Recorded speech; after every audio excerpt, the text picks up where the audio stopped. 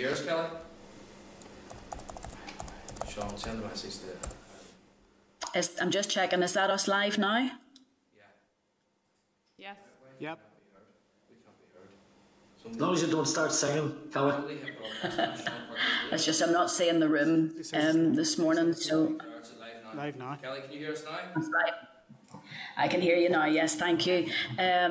Good morning, everyone, and welcome to the Committee for Communities meeting on Thursday, the 24th of June. I'm standing in for our chair this morning, who's just running a few moments late. I'm just checking for... let me see. So, members, so everyone is clear, I want to advise you that there are due to be 3 members attending in person. I can't see the room just at the moment, just to confirm that. But we have the following members attending by Starleaf: Alex Easton, Fran McCann, Pam Cameron, Andy Allen, Karen Mullen, Mark Durkin, and myself, Deputy Chair Kelly Armstrong. I think I've just mentioned everyone there.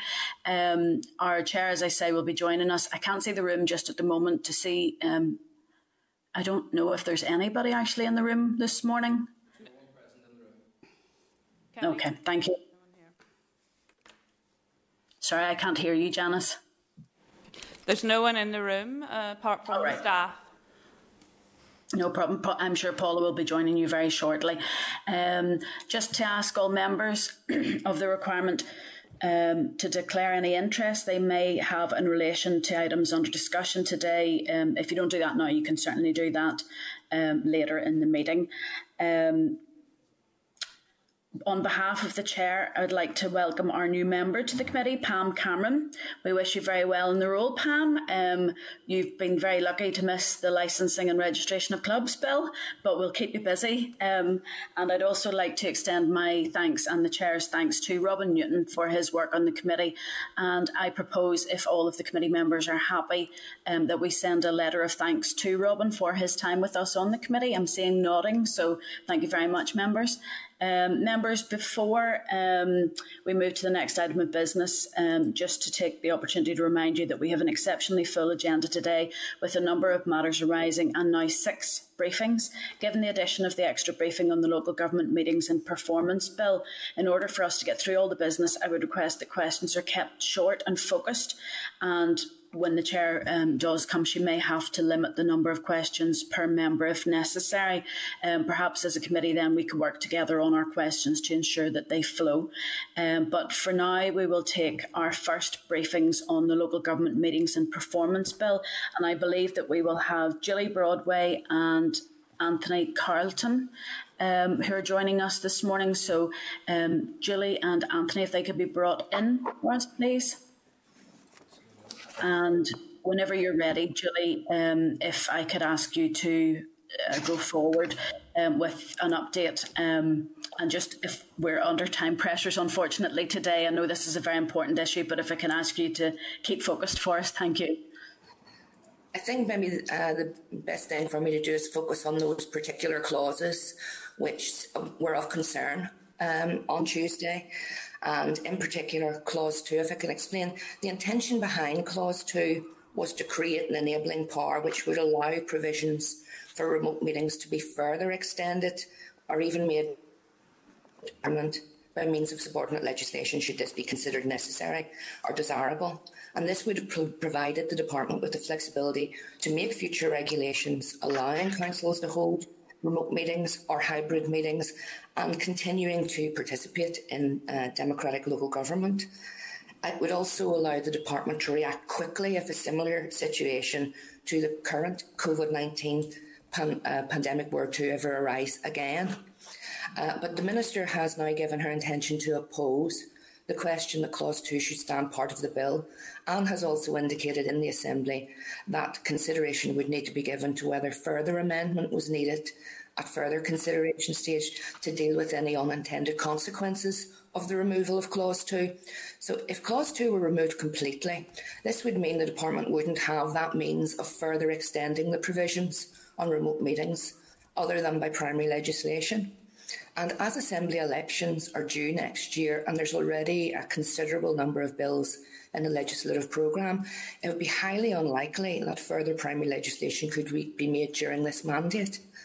The legislation, which the bill, if passed, is due to expire in May 2022 or earlier if the Coronavirus Act were to be suspended.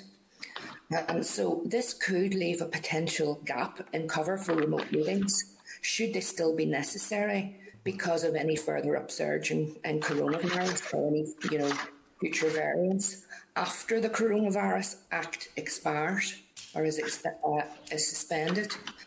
So, given the Minister's intention to oppose Clause 2, but the continuing need to be able to react and to further extend provisions on remote meetings, the Minister would like to explore with the committee whether a further amendment could be tabled to provide an enabling power to extend remote meetings provisions further by way of subordinate legislation, and to consider with the committee what robust scrutiny provisions you would like to put into that provision, and also any other issues that the committee had in relation to Clause 2. Clause 3, I mean, the intention behind Clause 3 was really, this was discovered when we were looking at the performance improvement duties that would need to be set aside because of the impact of COVID on councils. And it was really to tie up sections 93, 94 and make them have a similar flexibility to section 95. If the clause isn't agreed, removing the clause wouldn't necessarily be fatal to the bill. Essentially what we would have to do then is pick up this issue of tidying that up and also bringing forward a risk-based management of performance improvement at a later date whenever the 2014 Act is reviewed. It would just mean if it was agreed now, we would be tidying that up sooner rather than later. But I can understand members' concerns because this is one of the provisions that would be permanent, and so possibly if it needs to be put back to a future review, the Minister wouldn't have a problem with doing that. And the other issue then that there was the other clause that was an issue over was Clause 5. And that was including the enabling power to allow the Department to amend Part 12, the performance improvement duties of councils, by subordinate legislation, should this prove necessary, following further engagement with the local government sector. And if that clause is agreed, that would mean that any future impact of COVID on councils, the Department would have the ability to actually, by subordinate legislation, step in and set aside any provisions that actually could be causing problems for councils. I mean, I should stress that that provision, it only relates to the performance improvement audit of councils. It doesn't relate to the normal financial audit of councils. And the intention would that it should only be used if absolutely necessary. So really that would be an update on those three particular clauses. Happy to take questions. Thank you very much. Anthony, are you coming in too, or can we go to questions now? No, go ahead to questions, please. Thank you. Thank you very much, folks. I appreciate that the other day it was a bit of a change to the procedures.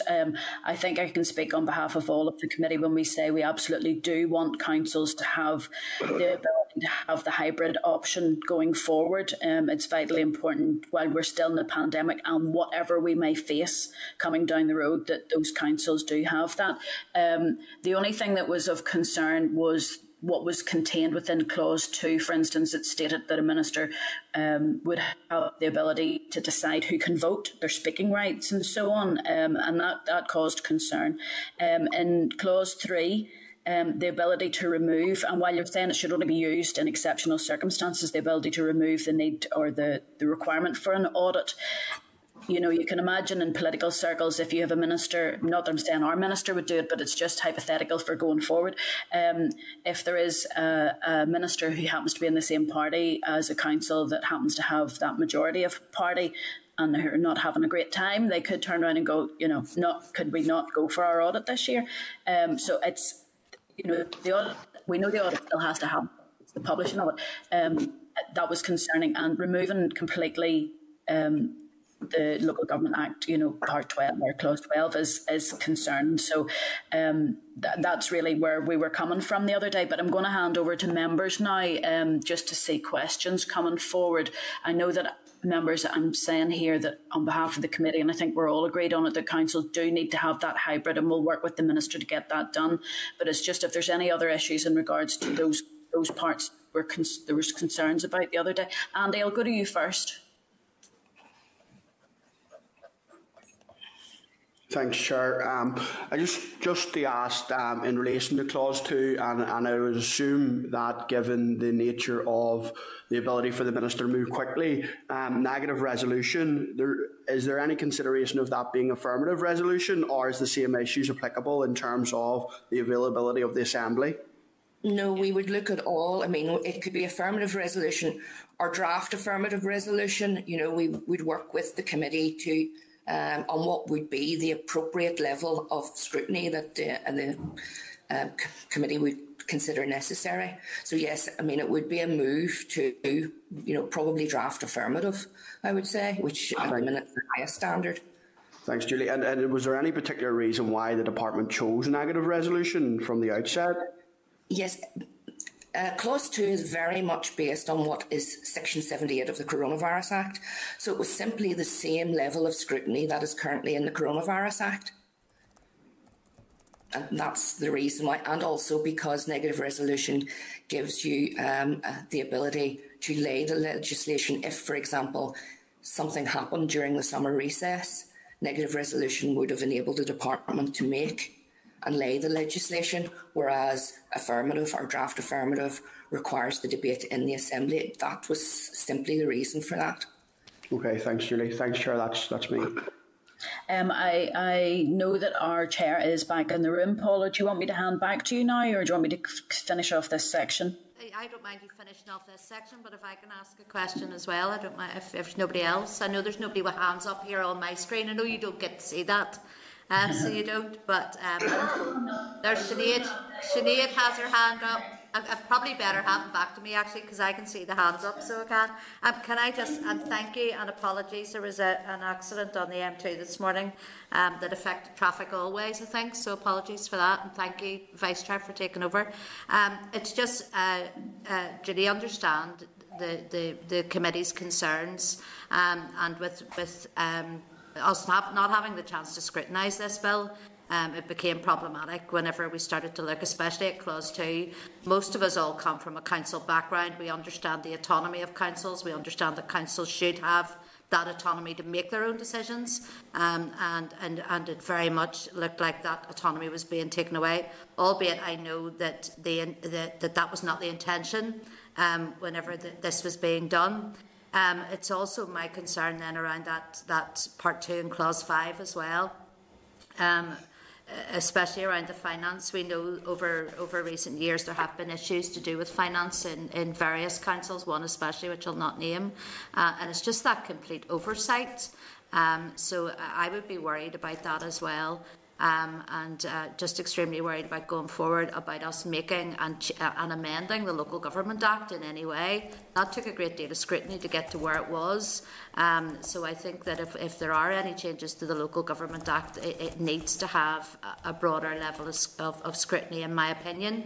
I know that there will have to be amendments brought back, and I know that it's accelerated passage, so this committee doesn't necessarily have a role in scrutinising all of that, and I know you coming along today, it has been very good of you to come along today actually, because you didn't have to, because there is no committee scrutiny.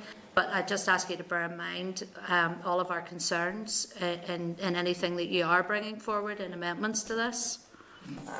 Absolutely. And can I just also stress the provisions in relation to audit? They're audit of the performance improvement duties of councils. It's not about the financial audit, it's about the performance improvement audit. Okay, look, that's fine. Look, I think Sinead's waiting to come in. Thank you, Chair. Yeah. Thanks, Chair. Yeah, just just to reiterate the points you said in terms of most of us coming from a council background. So we do get it in terms of this bill. But my understanding is, well, the way I look at it is, things that you want, things that seemed appropriate in the midst of a COVID crisis, maybe now, I'm not saying we're the other side of it, but maybe look a bit, strange to be bringing them through now. So I think maybe that's where, and that's a good thing that we're in that place, that we're looking back now saying, God, we're not in that position where we have to do this. So that's a good thing, that's a positive. But I think, we all do want to get back to normal way of working, but the remote working has been good. And as was said in the chamber the other day, there's no reason why our council colleagues can't have access to those mechanisms as well. So I know the Minister has said, she hopes this can be a catalyst for that future piece of work. Is that something that you guys are actively looking at going forward, Julie? It would be, yes. And as I say, one of the things is that we would like to explore is the possibility of possibly putting in another clause into the bill to allow us to extend remote meetings or hybrid meetings by subordinate legislation, but to look at, the terms of Clause 2 about what the regulations can cover and come up with, appropriate provisions, and also to look at the Assembly scrutiny and what would be the best Assembly scrutiny for that. Yeah, no, that's fair enough, Julie. Thank you. Appreciate that. Thank you. There's no other members have indicated here on the screen that they want to ask anything. You might have said it earlier, Judy, and I might have missed it. When are we likely to see any amendments? We will try to get those to you as quickly as possible. I mean, today I will be speaking to the draftsperson about coming up with an amendment, taking the points that were raised both on Tuesday and today into account. So we will try to get those to you this, before the end of the week if it's possible. Okay, that's grand. Thank you. Members, no one else is wishing to ask anything, so I am going to then say thank you to Julie and Anthony for this morning. So thank you very much. Thank you. Thank you. Chair, can I just... Yes, there was a mistake earlier. Just apologies to Sinead. I didn't have you on my screen earlier. Sinead, sorry. It's to note that Sinead is obviously present, but it's just earlier I didn't see her. It's just when we were taking the apologies earlier, Chair. I left Sinead out, and that's a terrible omission. How dare you? Shame on you. I know it's slightly more difficult for you at home to do this than it is for me in the room, so I really do appreciate it. And I don't want to go back on your stuff, but just a warm welcome to Pam, to the committee as well, and our best wishes to Robin, absolutely. And also just to reiterate, we have lots to get through today, so we're going to have to push on.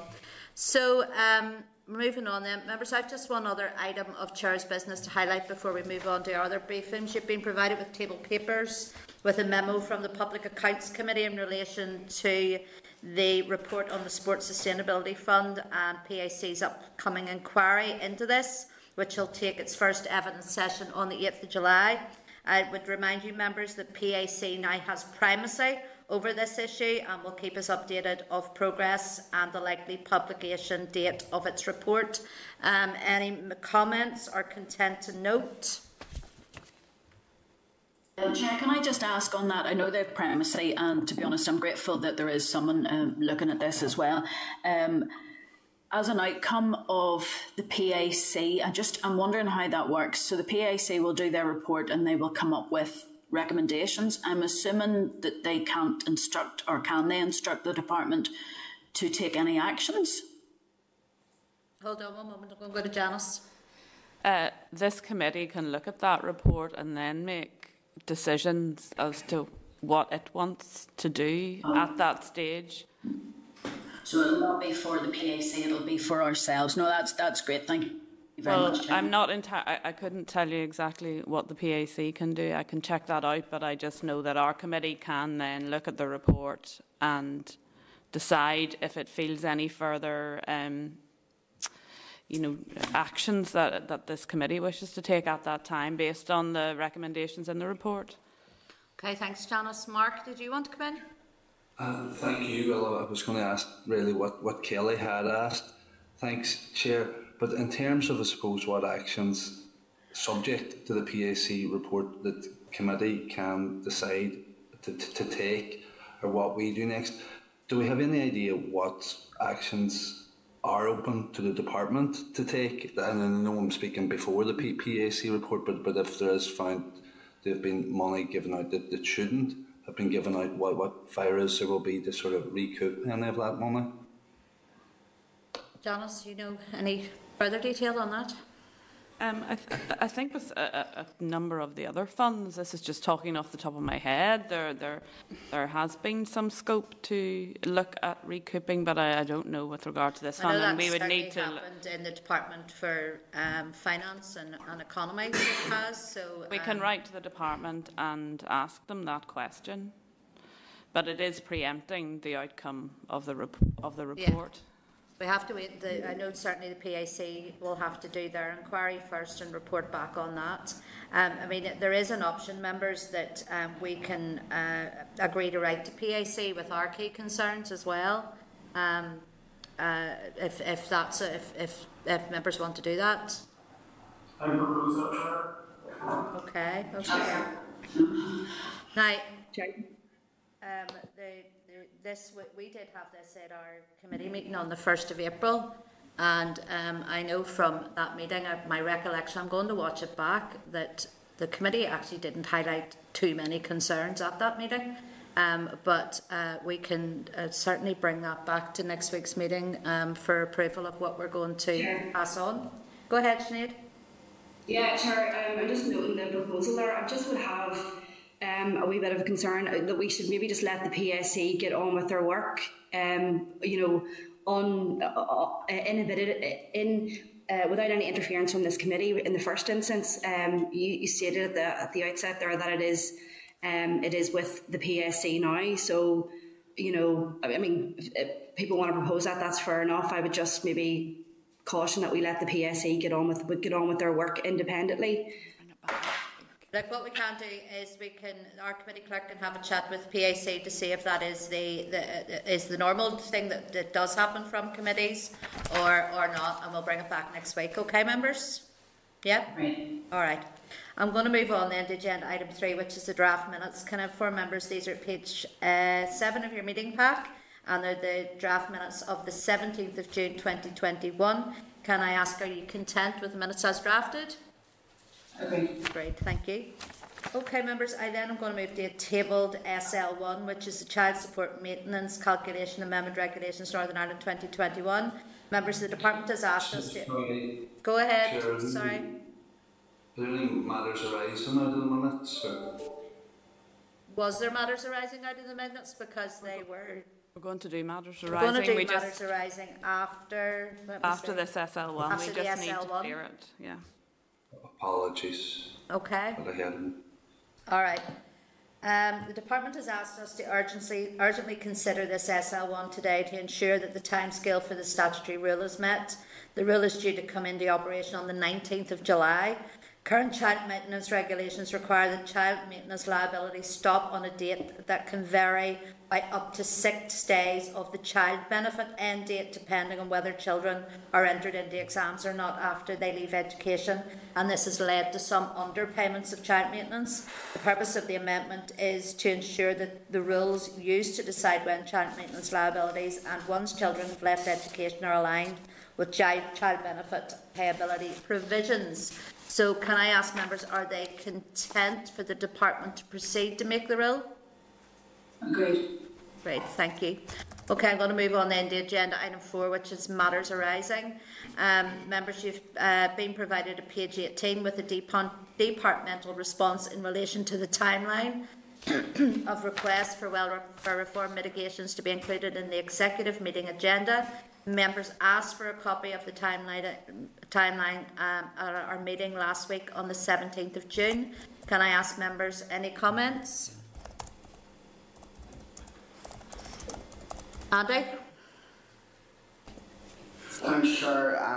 I think this just further evidences the attempts by the Minister in trying to get the welfare mitigations onto the executive table. And I think, again, we as a committee, if members are in agreement, should write to the executive and highlight our frustration that this has not come forward onto the executive agenda. I would certainly hope that it's on the agenda today. Obviously, I don't have sight of the executive agenda, but I would hope it's on there today, and it's not before long that we do see it.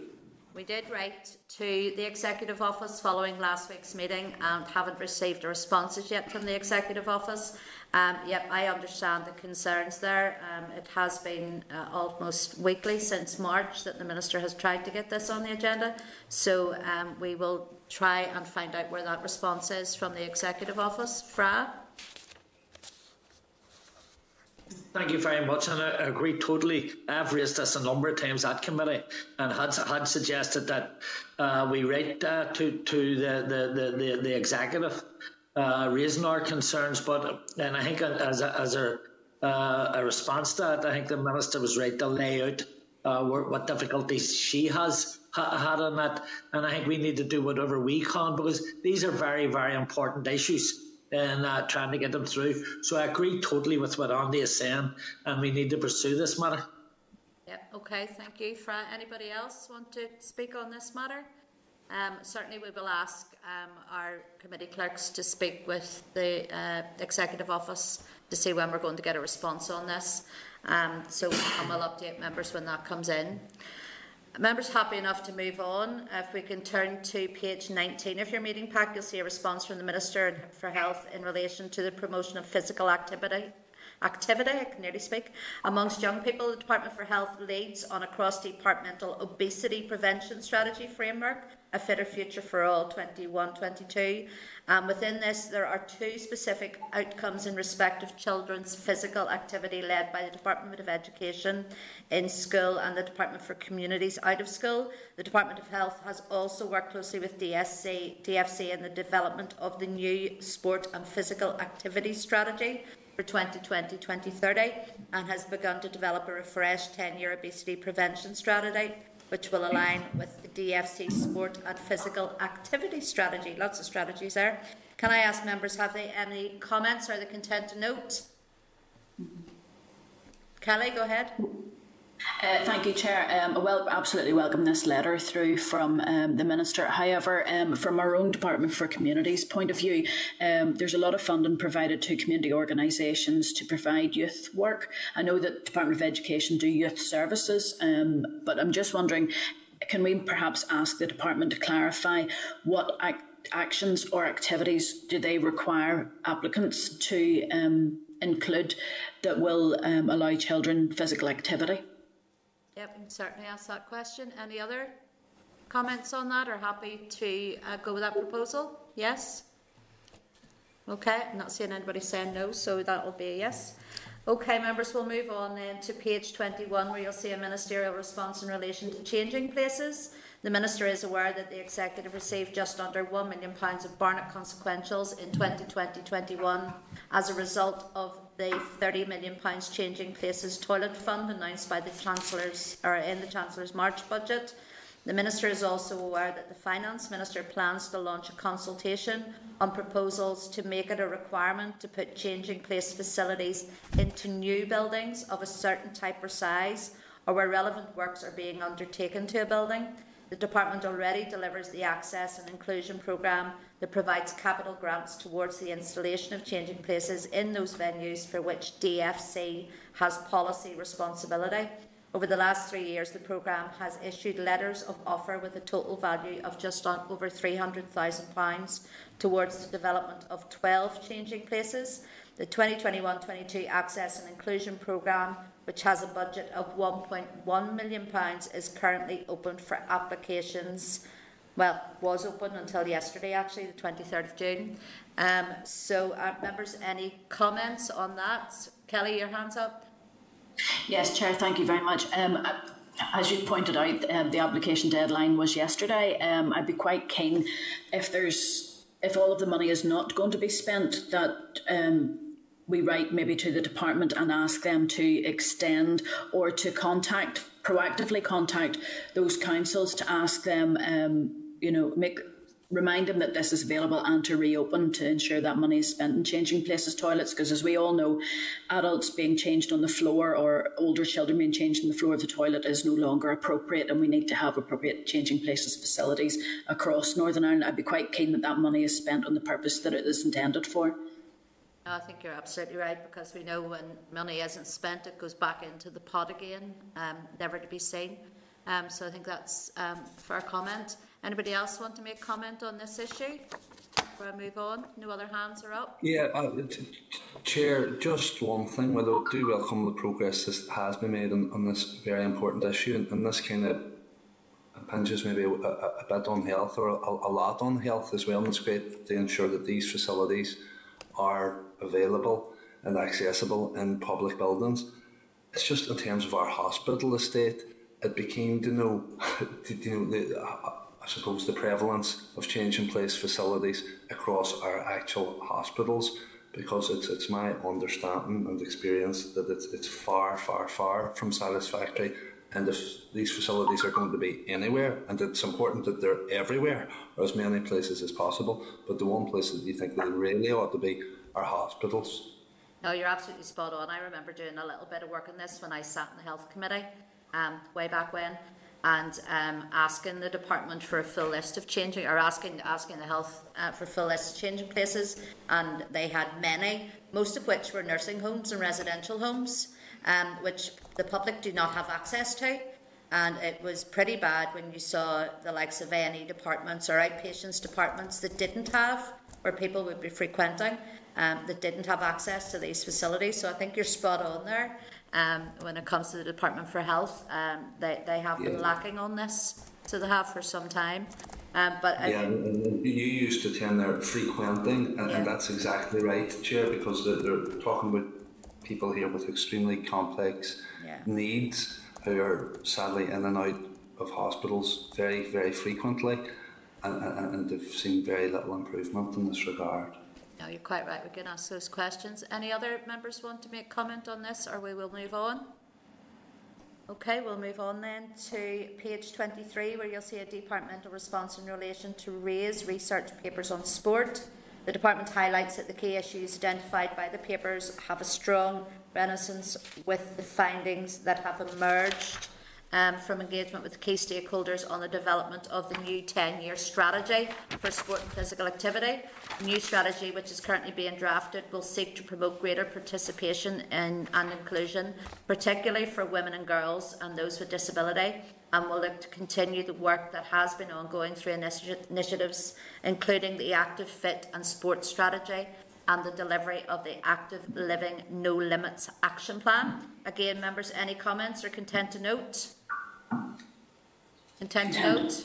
Okay, thank you. Then can I ask you to turn to page 25, where you'll see a departmental response in relation to the Social Security claims and payments telephone and video assessment regulations.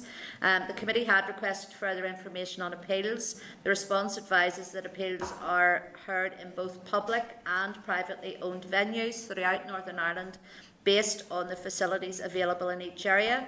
Before any venue is confirmed as suitable, the appeals service completes a health and safety risk assessment of the location and facilities. These assessments are reviewed on a regular basis. The appeals service arranges hearings at 8 different locations across Northern Ireland and will access other venues at various locations as they become available. For example, Omagh Library is currently undergoing refurbishment and will be the location for new appeals hub for west of the Ban. Courthouses are currently not available as an appeal venue, which I think we're probably all very glad to hear. In response to a committee query, the department advises that it does not report on people who have had their benefits stopped, only of flows, i.e. those who are no longer in receipt of benefit. Members, any comments you wish to make on that, or are you content to note? Kelly, go ahead. Chair, I think you've sort of picked up on what I'm about to ask. The first thing I would like us to do, if possible, if everybody's in agreement, in this letter on the first page, number A, the accessibility and DDA compliance. This is exactly what we're going against when we talk about changing places toilets. Disability discrimination does not include things like changing places, toilets. I would like, if possible, because I've been asked of this for quite some time, the Appeals Service to provide to this committee a copy of the accessibility report or the template that they use to decide whether or not a venue is accessible. Because I know, for instance, there is an amazing accessibility officer up in the Northwest in Derry and Strabane District Council who has a template that is amazing, and I would like to be able to compare the two, given the fact that this about social security claims and payments includes PIP people. This should be very clearly spelled out and should go beyond just being compliant with the basics of the DDA. The next thing then I have is that last paragraph where the department does not report on people who've had their benefits stopped and call them off-flows. Well, that's just semantics, to be quite frank. There are a number of people who are waiting on appeals who go past the 12 months and their benefits stop because the appeals are taking far, far too long. I think it's very disappointing that the department talks about these off-flows. These are people, and there are people who are having money stopped because the appeal service has taken forever. So I'm disappointed with that comment coming through from the department. They should know better. Off-flows is just semantics. They're stopping people's benefits. There are many different reasons why people's benefits are stopped, and shame on them that some people's benefits are being stopped because the appeal service has gone beyond 12 months before the person has had their appeal heard. I've asked if there's any possibility, and perhaps this committee can ask again, if there's any possibility that 12-month period could be extended for those people whose benefits are off-flowed after 12 months because the appeals service hasn't been able to take their appeal forward.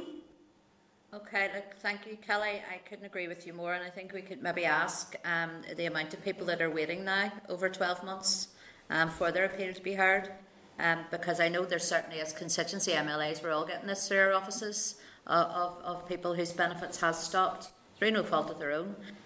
So I think those questions need to be asked. Any other comments or questions on this? Can we move on? Okay, we'll move on then to page 27, where you'll see a departmental response in relation to the relocation of the Model Engineer Society. Museums NI capital budget allocation in respect of the redevelopment of the walled garden site of Cultra is 150,000 for 21-22.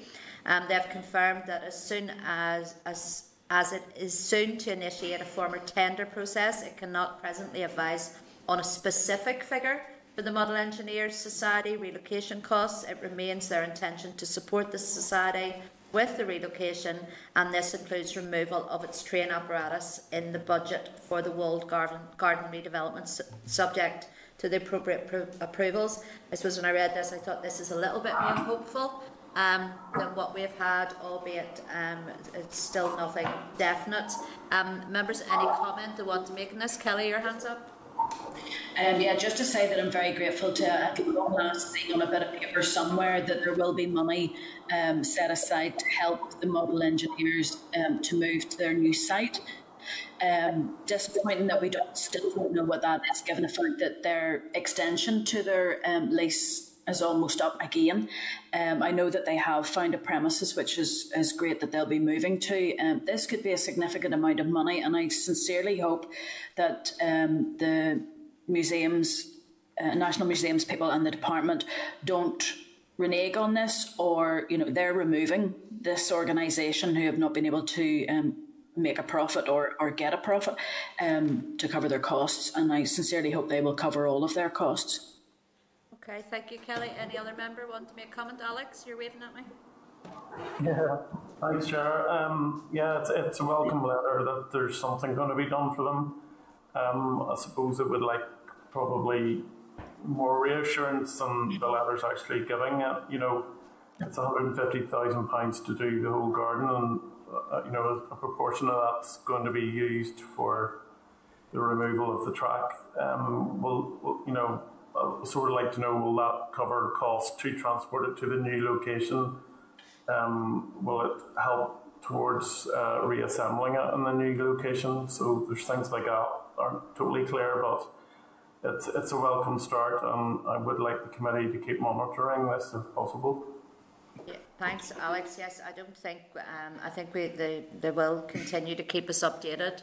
I know certainly you guys in that area as well, who are in contact with the Model Engineers Society, will certainly keep the committee updated as well on any information they're receiving. So, members, if you're happy enough, we'll move on then. Just Chair, on that welcome this positive response. We don't know exactly how positive it is yet, but I suppose just to commend my committee colleagues, primarily I suppose Alex and Kelly, who've been most vociferous on this issue, and I think it's fair to say that had they not been, and all of us as a committee being supportive of their asks, that we wouldn't even have got here yet. You're 100% right, Mark, and we know that this is used by people right across Northern Ireland, who have an interest in this, albeit we know it's based in that sort of North Down side of the world. But I know certainly I was being contacted by people in my own constituency who were members of this society. So yeah, I think the committee, and especially Alex and Kelly, have worked hard to get this to where it is. So we'll not let it fall off. So we won't. Members, happy enough we move on then. Okay, can I ask you then to turn to page 28, where you'll see a departmental response in relation to gender budgeting. Gender budgeting is under consideration by the Gender Equality Co-Design and cross-departmental groups for inclusion in the Gender Equality Strategy, which is due to be published pending executive approval in December 2021. The department provides funding to support capacity building within the voluntary and community sector under a range of programmes. However, there is currently no specific focus on gender budgeting.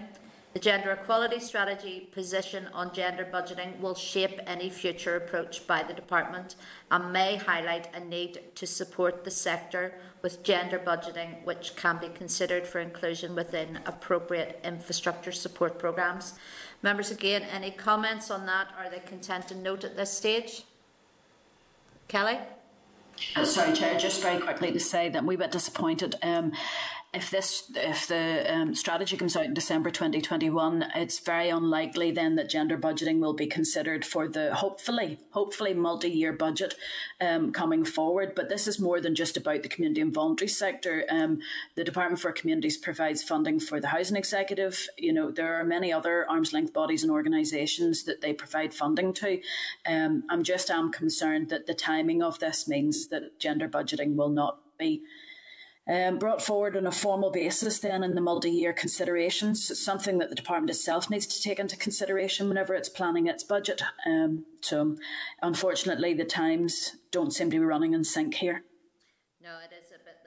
It will be quite late though. The gender equality strategy should have that knock-on effect across all departments. The gender equality strategy is not just there for the Department for Communities; it's there for every department.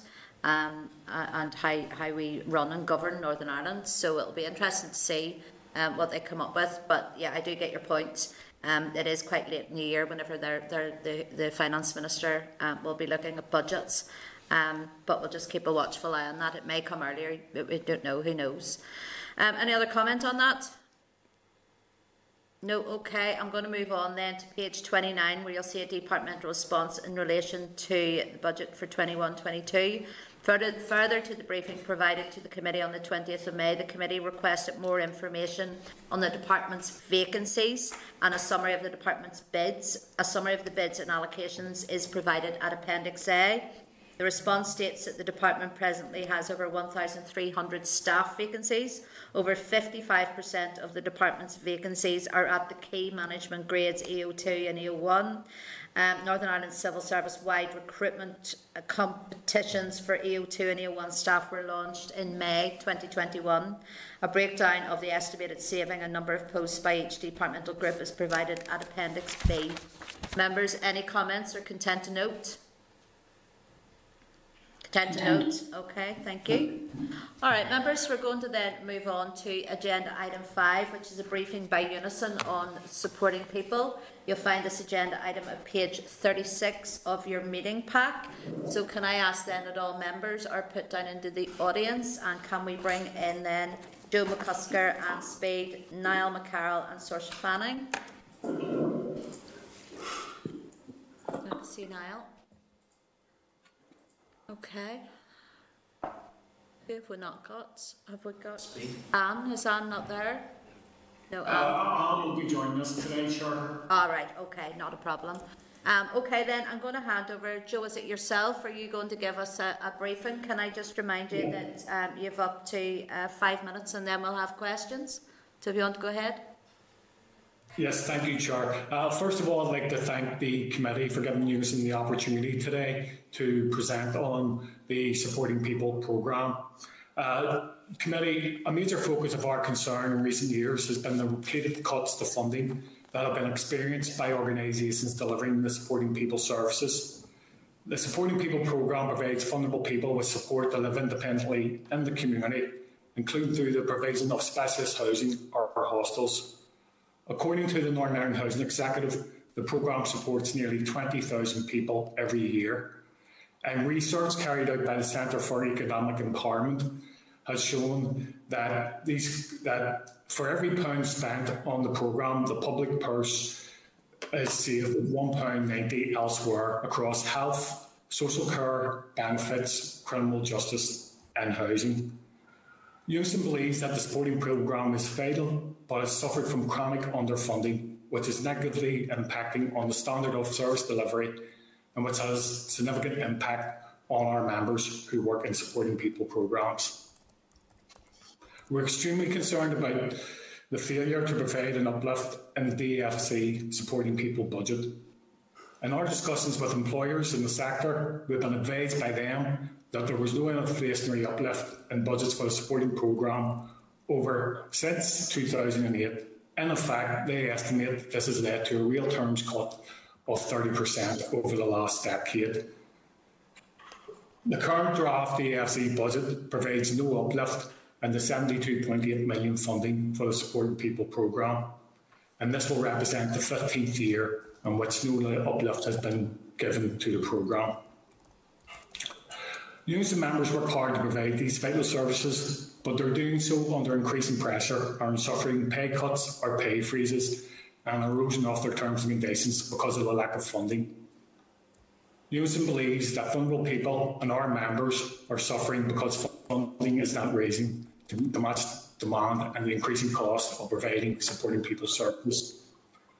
In our view, we believe some organisations funded through the Supporting People programme can and should be doing more to ensure their staff have decent pay in terms and conditions of employment, particularly those employers who do not recognise UNISON for the purposes of collective bargaining. And committee, this is magnified during the COVID pandemic, which we're currently going through.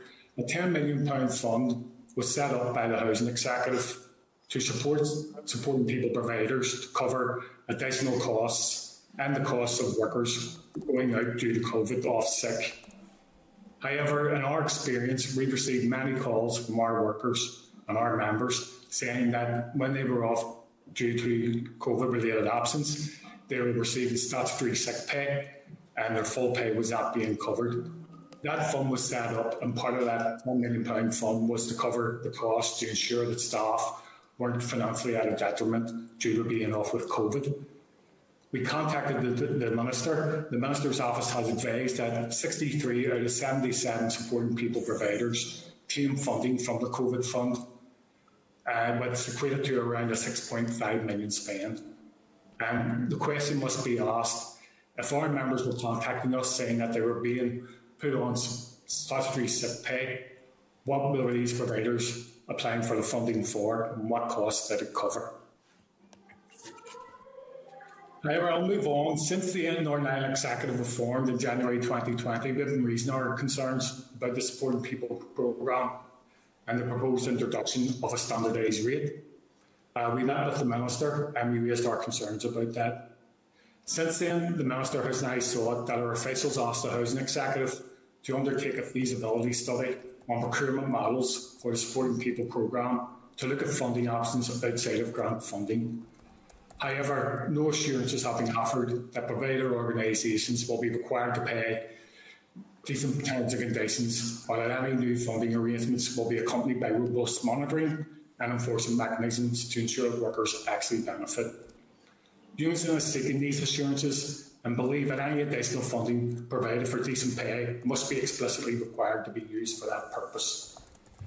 We're also of the view that any additional funding or procurement model to fund providers, which we believe is necessary, must be translated into better pay and terms and conditions for workers, and we believe that that should be on a par with NHS workers carrying out the same or similar roles within the NHS. We would welcome the committee seeking further information from the Department for Communities and the NIHE on the feasibility study on procurement models for the Working People programme.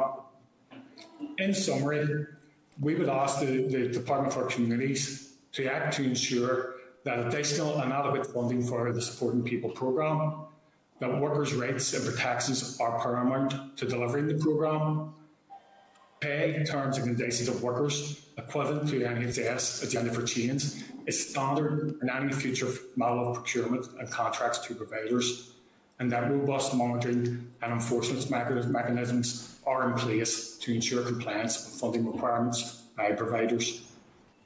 Thank you, Chair. Thank you very much, Joe, and thank you for coming in today. And just before we start, I need to declare an interest.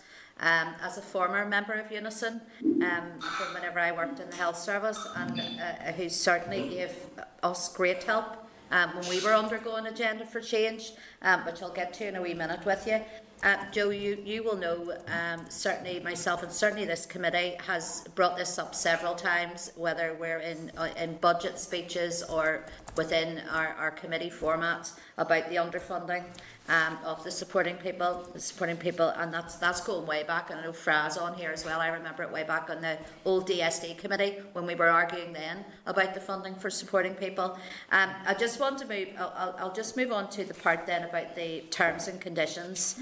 I think you're absolutely right. We have people working within supporting people who are doing identical jobs to those that are working, for example, for the health service, but yet their terms and conditions and their pay, never mind their terms and conditions, their pay is not at the same levels as Agenda for Change. And we know that the supporting people as well is doing a very, very valued specialist job in many occasions that the health service couldn't possibly come in and deliver. Just then, when it comes to that, what conversations has the union had then with the funders and with the minister? And when I say funders, I'm talking about the housing executive, because I know that's where the money is drawn down from, and with the minister around the pay and the terms and conditions. Sure. Over the past several months, UNISON has met both with the housing executive and the minister, particularly on this issue in terms of the terms and conditions of workers, and ensuring that within any future procurement model going forward, that there should be clauses which ensure that the workforce costs are based on Agenda for Change terms and conditions, and workers are repaid that. While we haven't got a commitment from the minister or the executive to do so, we understand that the feasibility study is being carried out by the Northern Ireland Housing Executive. However, we've been given no details as yet from the executive or the minister on that as to whether actual workforce costs based on future funding would be aligned with Agenda for Change terms and conditions. Joe, do you know when that feasibility study was done exactly? We don't know the progress to date. The Minister wrote to me in March of this year to advise that she had instructed our officials to ask the Housing Executive to carry out a feasibility study. Okay, well, we do have the Department are in straight after you, as you know, on this, so I'll ask those questions. Then, in relation to the statutory sick pay, I know, Joe, I'd spoken to you about this before. Can you just explain to the committee just exactly how this works? So we have people who work for supporting people who took ill or had to self-isolate or whatever else during the worst times of COVID, and their employer put them onto statutory sick pay, yet that employer was claiming funding, a special pot of funding that was put aside to cover pay. Is that my correct reading of that? Yeah, what information we have is that the 10 million COVID fund Part of that fund was for employers to access it to cover any cost of employees who were out due to COVID-related absence, where they could top up their salaries to full pay. We can only speak from our experience in terms of we have members contacting us, hundreds of members contacting us, seeking financial support because their employer had put them out on statutory sick pay. We have no information, despite asking the Minister, in terms of what employers applied to the fund and what they actually used those costs for. Okay, well then that's certainly something I think that the committee can ask that question as well, as to which employers applied for that and was that used to pay the gap in the pay costs there as well. What I would say, sure, in terms of organisations where UNISON had recognition agreements, the employers did top up their salaries to full pay. Okay. So, I mean, we know it's not everybody. We know that this is likely to be a small amount of people. And then just on the back of that as well, then, Joe, what has it been like to retain staff within the supporting people sector? We know that for many of those people that work in that, they could quite easily get jobs within the health, within the statutory sector. To the good. So have you seen, because of these lack of uplifts in salary and the lack of parity when it comes to people doing the same job in the statutory sector, have we seen a decrease in staff employment numbers? Indeed we have. With the employers that I have met over the past several months, their biggest issue has been the recruitment and retention of staff. What they are telling us is that staff are starting to leave the service because of the poor terms and conditions, and some are actually seeking work in the health service. Some, because of the demography of the workforce within supporting people, are deciding to retire just on the basis that they cannot work for the terms and conditions that they're on and the challenges and the complex needs that they're dealing with. I met with an employer last Friday and they are having great difficulties recruiting staff. They have a load of vacancies, and the double impact of that is that they're now having to spend money and getting agency workers in, which costs more to cover vacancies because they can't recruit. And that's the reality of all of this. If we're not paying staff the proper salary for the job that they're doing and not giving them those terms and conditions, we're going to lose them, absolutely. And that's just human nature. That's what anybody would do in those circumstances. So I think there are lots of questions that the committee can forward on.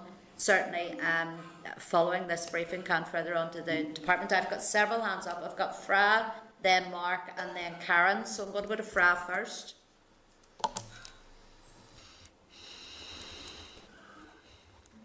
Can you bring Fra in, please? Sorry, the thing was stuck there. I want to, first of all, welcome the members of UNISON to the committee this morning. I think you're 100% right. That over the years, that yourself and myself and others have robustly challenged senior departmental figures and ministers and the whole question of supporting people. I think that it's an absolute disgrace that over those years because the people weren't getting an uplift, it was effectively a large cut in their services, and many organisations were on the verge or went out of business because they couldn't get it. I do think all the questions that Joe has raised and that you've responded to, that we should write off and seek answers to it.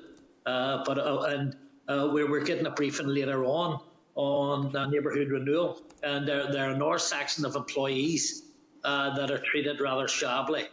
In fact, many of them haven't got any. I think the vast majority of them haven't got any pensions. They have had no raises also. So there's a lot of work to do. But I have to say that in the present minister, our whole ethos is in and around making life better for people and over this thing. She's totally committed to supporting people. She's totally committed to making changes in Neighbourhood Renewal. So, Joe, I think you're knocking on an open door with this minister, because that's our whole background and our purpose near enough for being. So anything we can do to help, we fully support what you're saying, and we need to ensure not only that you get answers, but the change that is required that is implemented. Thank you. Thanks, Fra. Thank you. Can I then bring in Mark, please? Thank you, Chair, and thanks to Joe, and welcome to his comrades from UNISON there. Chair, you'll know, members will know I'm not prone to regurgitation, but I do think it's vitally important that we're all on record here as articulating our support for these people who support some of our most vulnerable people. The fact that we're here like 15 years later and there's been no increase in funding, no increase in pay, no improvement in conditions is absolutely shameful. I mean, because while there's no increase, Joe has outlined quite clearly there's in real terms been a massive decrease. Now, I wonder, Joe, has there been work done to demonstrate the increase in workload and the demand and during that period as well? Now, I don't have those figures. I may have seen them before. I just know from my own experience on the ground, speaking to the providers and workers and carers, that their experience would suggest to me that the demand is going through the roof, demand for the services and demands on them as individuals. You shouldn't have to demonstrate this, but it certainly will be helpful to us in terms of articulating or amplifying our arguments, because this issue has been brought up for years, but the funding hasn't been brought up in years. Fair pay is essential. I mean, the fact is, you couldn't pay people to do a lot of these vital jobs, and at times very dangerous jobs, and you guys and the people you're representing just cannot be taken for granted. And the chair made the point there about people leaving, and you couldn't blame them. I know from, again, speaking to people in various projects, the frustration they have. I mean, they didn't get into this line of work to make a fortune. They got into it to make a difference. But it is wearying, it's so damaging to morale and to people's well-being when they're getting a pittance, and in many instances getting less, and are much less financially, I wouldn't even say well off, but rewarded than the people that they're actually helping. But that'll do for now. Sorry, Joe. So just in terms of detail, increase in demand. Yeah, maybe in terms of that question, Mark, I'll probably bring in Niall McCarroll, who's our branch chair.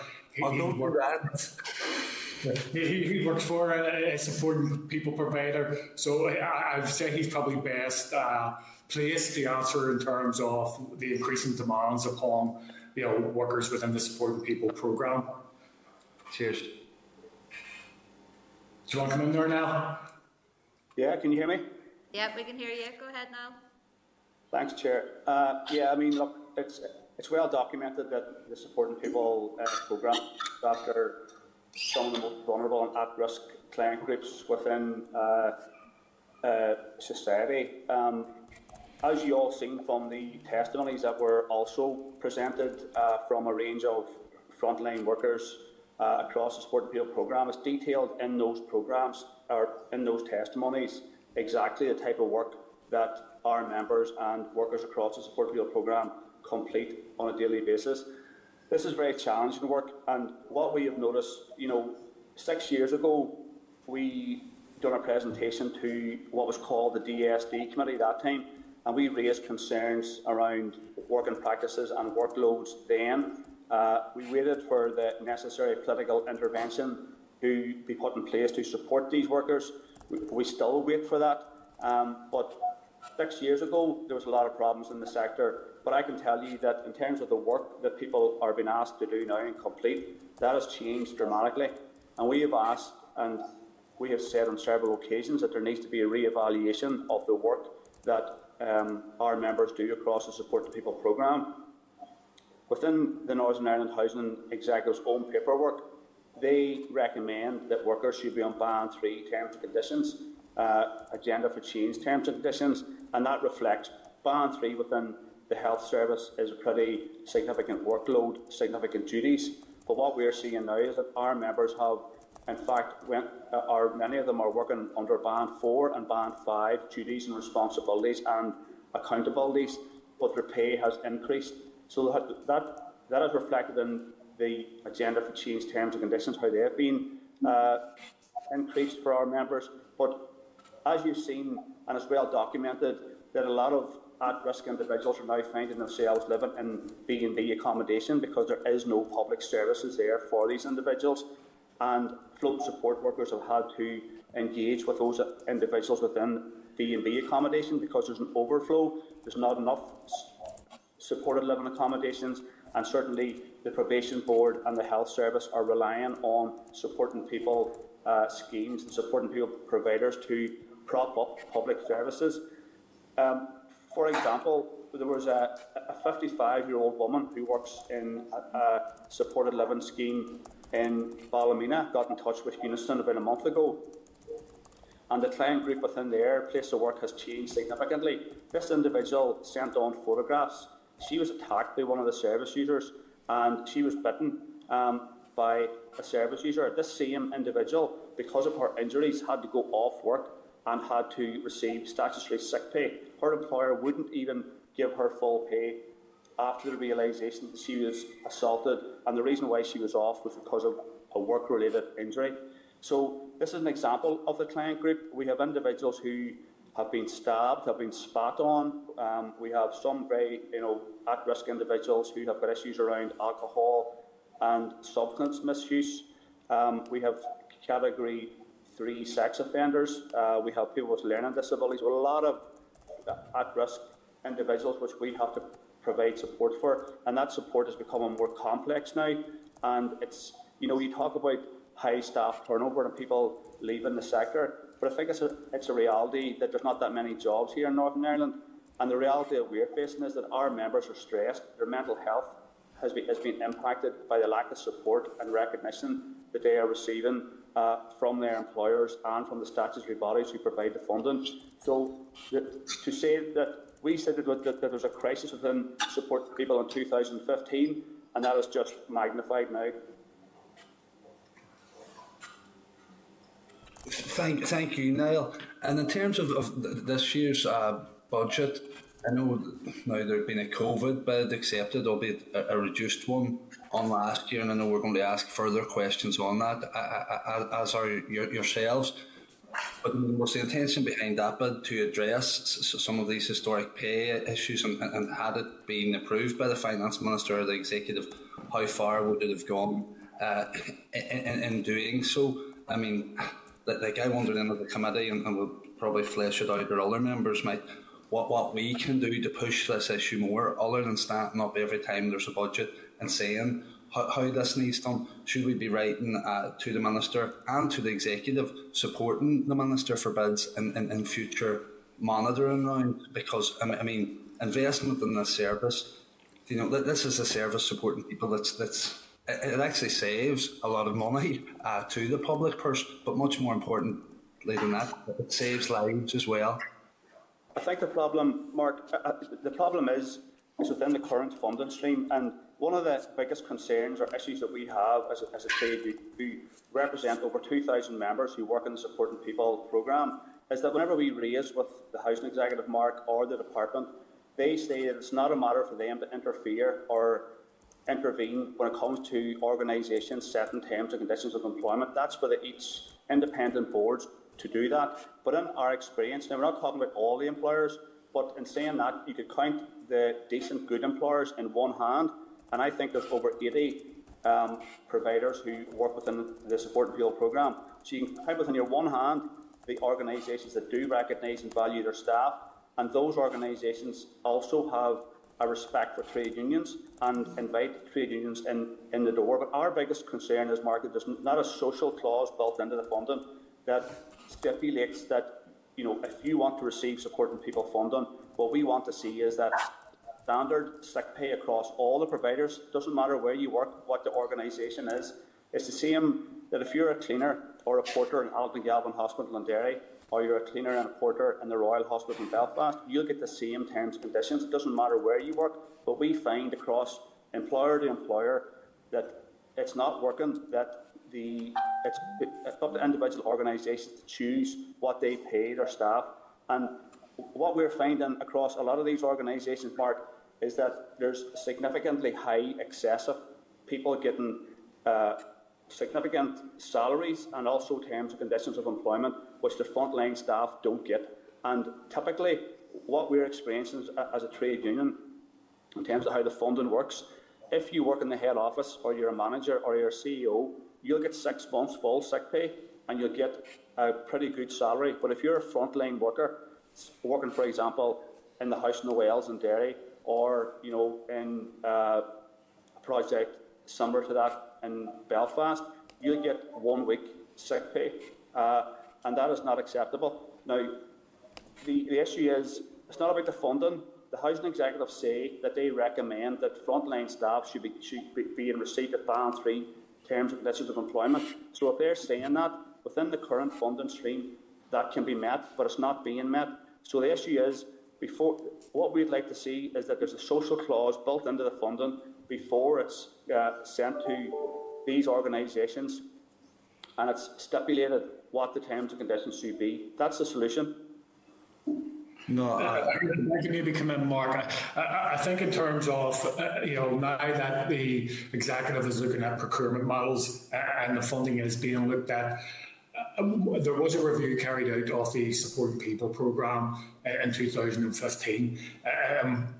The failure of that was there was a lack of engagement with trade unions on that, and there was a lack of taking into account the workforce costs of the programme when the review was carried out in 2015. And that's why we're in a position today whereby terms and conditions haven't improved for workers. So in terms of going forward, in terms of funding and funding models, what we're saying as UNISON is that any funding formula or model must take into account the workforce costs of providing the service. Those workforce costs should be based on agenda for change terms and conditions, because these workers do the same or identical roles as people in the health service. And then in terms of that should be built into the funding contracts with the providers to provide those terms and conditions, and that there should be enforcement mechanisms and monitoring mechanisms for providers who fail to provide the agenda for change terms and conditions.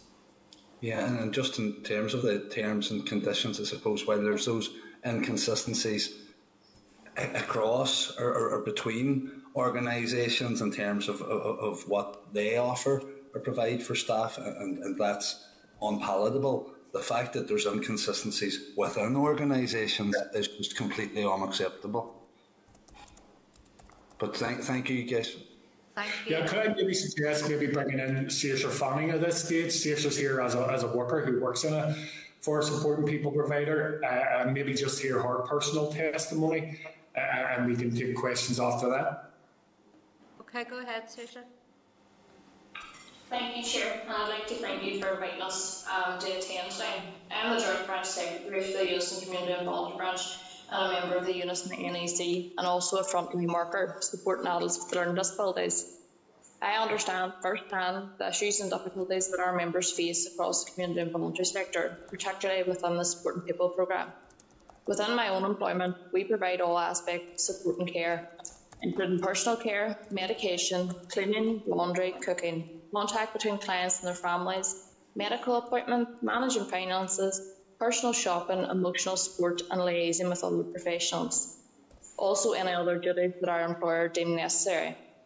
Our clients rely on us for all aspects of their daily lives. We provide community care and support to promote independence for vulnerable at-risk individuals.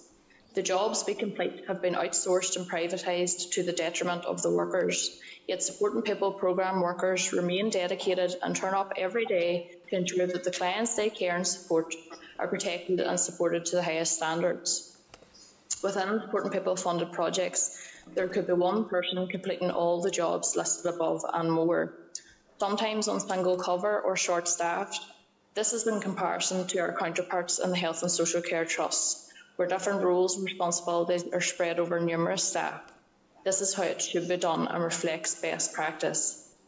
Within Supporting People funded projects, more forensic clients are being placed in the community settings. The staff are not being provided with the support and training to provide the appropriate and adequate support to these service users.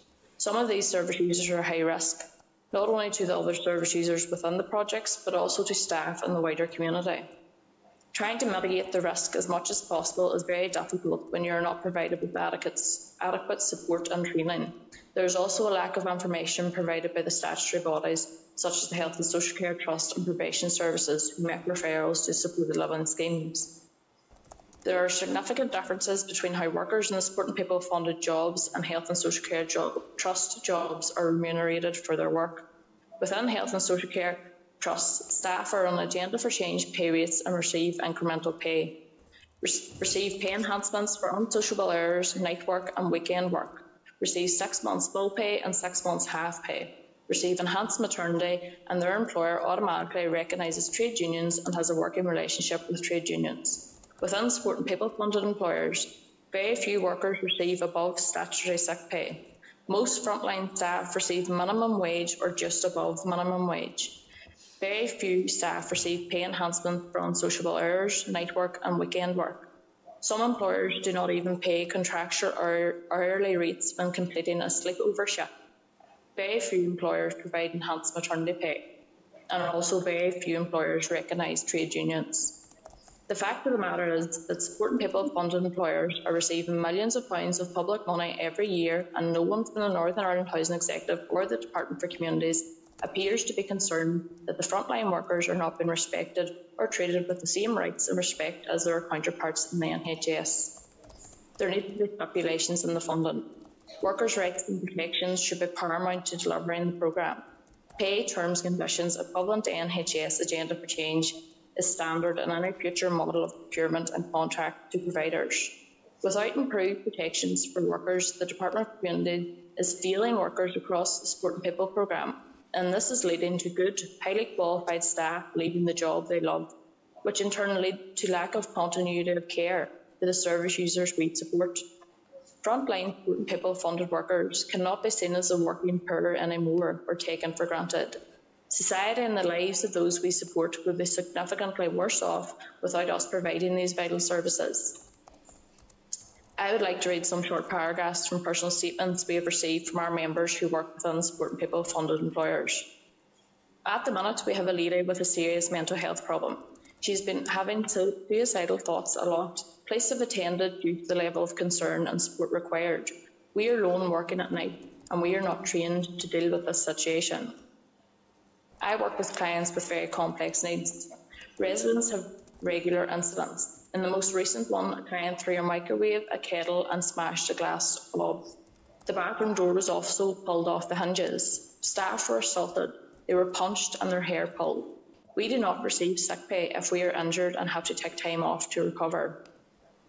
When I presented for shift, while checking on residents the first thing in the morning, I found a lady deceased in her bed. I followed policy and procedures, performed duties and completed all tasks required in this event. I performed these with dignity and respect. When all carried out, I then crumbled and broke down. Because a supported living setting, you become very attached to the residents. It's like losing a loved one. When I went to seek support, none was given, and I was told that I had other residents to care for and I had to complete an 11-hour shift feeling numb. This is only a small snapshot of daily working for our members. Our members were at breaking point before COVID-19 and they have well past that point now. The Department for Communities and the Northern Ireland Housing Executive can no longer say that it is up to the boards of Supporting People funded organisations to set the terms and conditions for their employees. The money they receive is public money and they should be scrutinised and monitored more. Supporting People funded employers need to be held more accountable on how they distribute public money and how they value essential frontline workers. Frontline workers should not have to use food banks because they cannot afford to eat. They should not have to seek help and support from charities because their Supporting People funded employer does not pay them adequately or provide adequate terms and conditions. They should not be going into rent arrears because they were injured at their work and they do not receive adequate sick pay. They should not be working 2 jobs to make ends meet, and they should not be treated like second-class citizens anymore. Thank you, Chair. Thank you, Saoirse. That really did hit it home, and I know we have the confidential paper that we received as well. I absolutely get it. I remember being part of the Agenda for Change and the people moving over, because I worked for the health service then, and just one thing like money handling could have put someone up an extra band, and you've just went into great detail there of the amount of personal work that people do. I don't know if you could. Just want to ask a quick question, and I know that we are under major time pressures here today, and have 2 members still to come in. Under supporting people, you may well have within some of those organisations the likes of a social worker being paid or an occupational therapist. Do they fall under those same terms and conditions, or because they're higher bands, are they treated slightly better, or just by the by? I'm asking that. Within organisations, the different organisations structure their workforce differently. So you may have in some organisations a support worker, a senior support worker, or someone who's called a senior practitioner. There will be a differential in terms of the level of pay they will receive, but it still falls far below what someone would get working in the health service in the same role. Okay, no, look, thank you for that. I think there is a lot of digging that this committee will want to do after this briefing, but I'm going to move swiftly on because, as I say, we're under major time constraints today. I've got Karen and then I've got Kelly, so if we can bring Karen in, please. Thank you, Chair. And firstly, I want to declare an interest as being a member of SIP2, long-term member. Firstly, I want to thank Joe, Niall and Saoirse for coming today. I've been working with Niall in the past for too many years on this topic, and I suppose you're sitting here again listening to how it is exacerbated over the many years it's there, and it's totally unacceptable. I think, Niall, I was part of that presentation 6 years ago. You just reminded me in terms of it. But particularly I want to thank Saoirse for giving her own personal story there, because it just highlights that it's not a job, it's a vocation. Because if it was a job, Saoirse, you would have left a long time ago, and you could earn probably more money in a less stressful environment, and you've represented many, many workers here today and the experiences they're going through. So I want to thank you for that, Saoirse. I want to commend all the staff and supporting people for the hard work that they do, and they work with the most vulnerable in our society, and Niall outlined it there. We are seeing all those increases in terms of pressures around emergency accommodation, and particularly over this last year in COVID, and how people have been very, very vulnerable, and how staff have had to go in and support them. So we're seeing that as well. I suppose it's just totally not acceptable to hear there, particularly over the COVID period, that staff did not receive sick pay, were put on statutory sick pay when the department gave organisations that funding that would have been expected. So that is something I suppose we'll be following up after this as well. And to hear that there's good organisations out there that can do this, so we know that it can be done. But I suppose I just wanted to come on and know that Minister Nicolan in December had asked the Housing Executive to carry out a revised 3-year supporting people strategy to be developed in partnership and co-design with the sector, and that model is to include a fair salary for employees as well. I know that I met with the Housing Executive this week. I know that that's to come out hopefully in the next couple of weeks, and that work is being endorsed by Minister Hargey as well, who I know is very, very committed to making improvements across the sector. I know Fra touched there on Neighbourhood Renewal, who are in a similar position. But Joe, I just wanted to ask you, in terms of that review that's happening, in terms of the strategy, is UNISON involved in it? No, we have asked to be involved in it, but we've had no engagement from the Housing Executive as yet. We have met with the Housing Executive on numerous occasions. We've asked them to engage with us, but we've had no engagement from the Housing Executive, which has been disappointing. Right. Thank you for that, Joe, and that is something else we will follow up on as well. Just want to thank you again for coming in. I know we're under pressure for time, but thank you once again for coming in. Thank you, Chair. Thank you, Karen. Can we go then to Kelly, please? Thank you very much, Chair, and thank you very much, Joe, Niall and Saoirse. Saoirse, as Karen has just said, thank you very much for your testimony.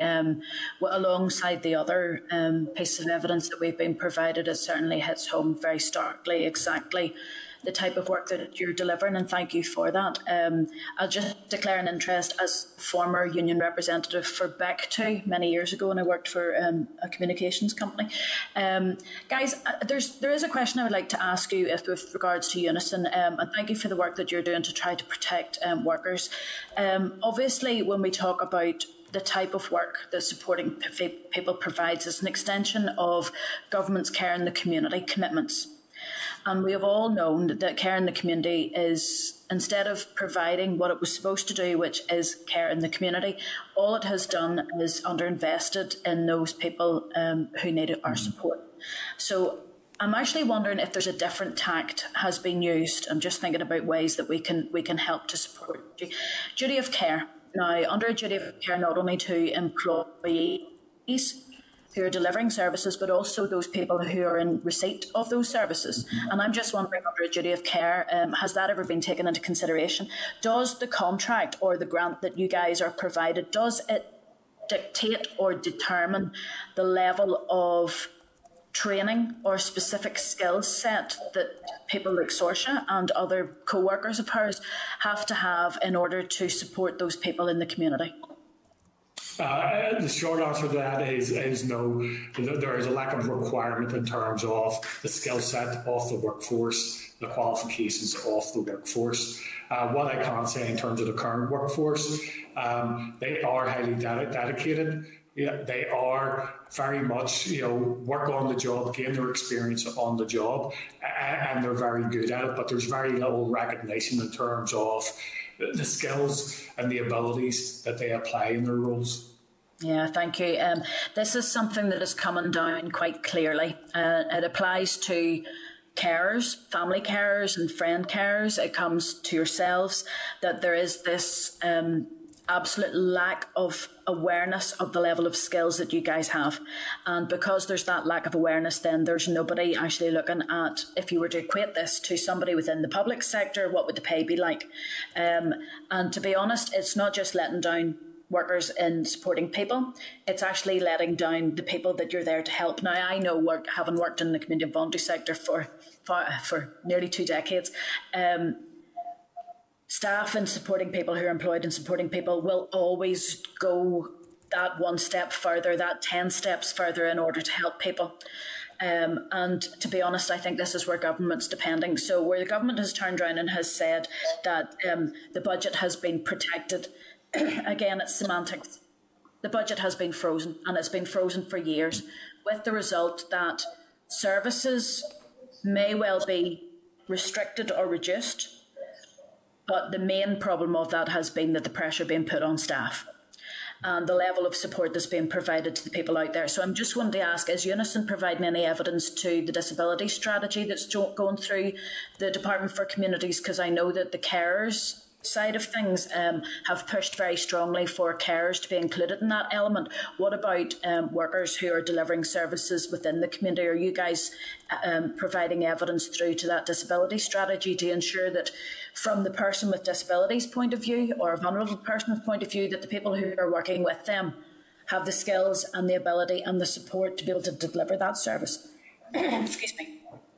A very good point that you raise in relation to the persons with disabilities and the disability strategy. Obviously, disability organisations will put forward in behalf of people with disabilities, but I think that's something that certainly we could pick up on and maybe look to make a contribution to.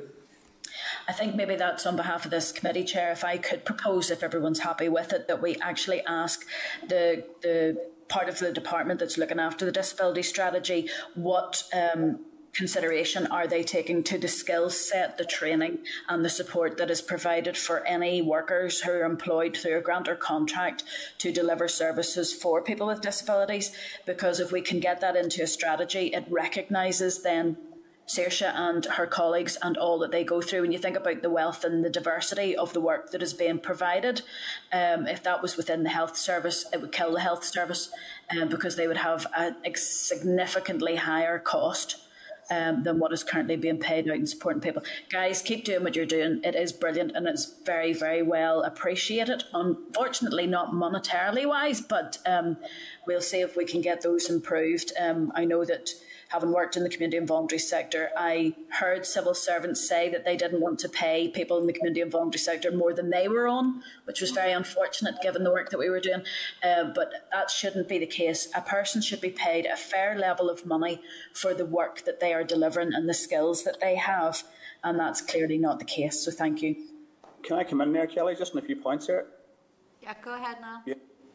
Kelly, just on a number of points you were saying. You talk about duty of care and stuff like that and qualifications. I think it's important for the committee to know that all supporting people programme funded workers are registered with the Northern Ireland Social Care Council, so they're accountable in terms of their performance and their ethics and how they carry out their jobs, which is similar to those in the public service. Those of us who work in the Support Real programme also have the same qualifications as people who carry out similar roles across health and social care settings. So we are equally as qualified and as regulated and as accountable as people who work in across health and social care settings. So there's an issue there around that, and there never has been an equality impact assessment completed around the funding and how that impacts on frontline workers. And the majority of this presentation has been about workers' terms and conditions and the pressures put on workers. But as you have rightly said, Chair, and Karen said it as well, this is a devotion for workers. Those of us who work in this field, we don't do it for the money. We do it because we genuinely care for at-risk individuals in our communities. We want to make our communities a better place for everybody to live in.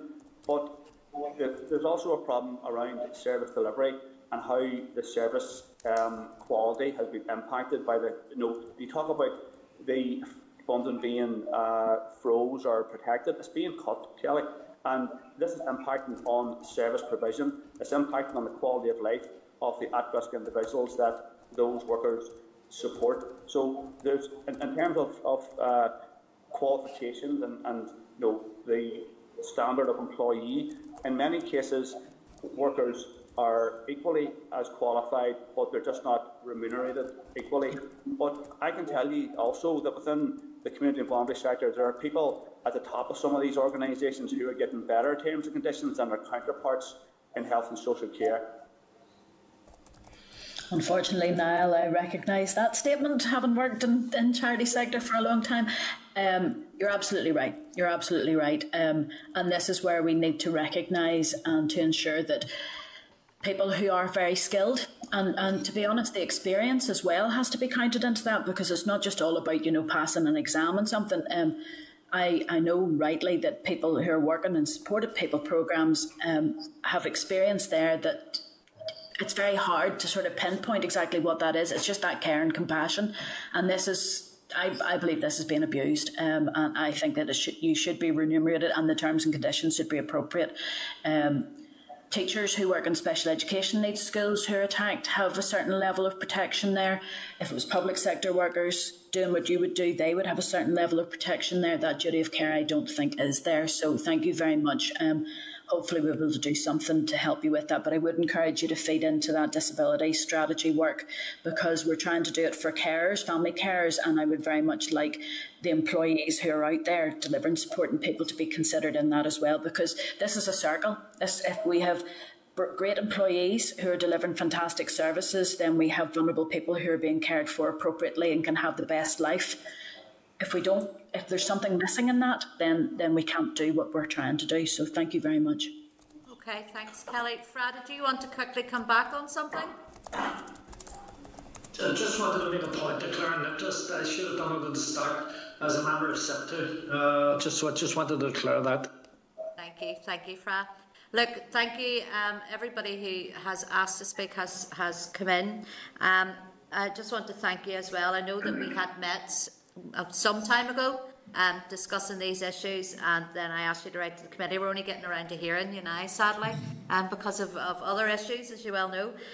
You've left us with lots of points there that I think certainly the committee will be more than happy to follow up on, whether that's the feasibility study, whether it is the funding that is that has been claimed under COVID, and those various costs. I think our clerks will have taken plenty of notes here, and we'll be listening back to the issues raised, because I can't even remember there's been that many issues raised, but I know, and I speak on behalf of the committee, that we will be more than happy to champion this, to see that those workers do have the right terms and conditions that they duly deserve, absolutely deserve, because the roles that they're doing are specialised roles. They're not everyday roles, they're very specialised roles, and we certainly need them. Look, so can I thank you for joining us today? Sorry it took so long to get it on the agenda, but it was really a really worthwhile evidence session, so thank you, all of you.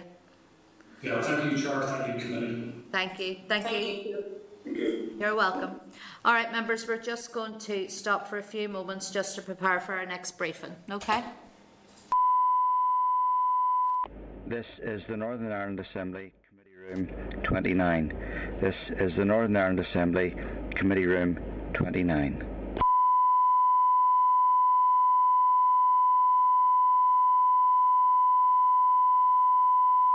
This is the Northern Ireland Assembly, Committee Room 29. This is the Northern Ireland Assembly, Committee Room 29.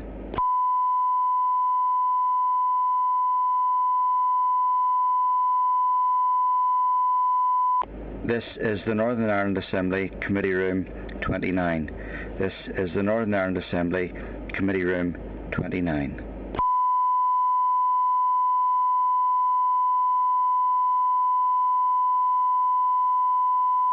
This is the Northern Ireland Assembly, Committee Room 29.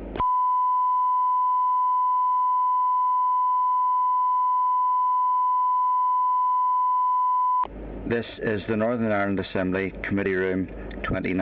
This is the Northern Ireland Assembly, Committee Room 29.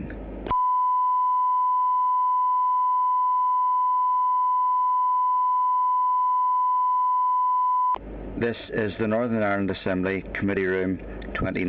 This is the Northern Ireland Assembly, Committee Room 29.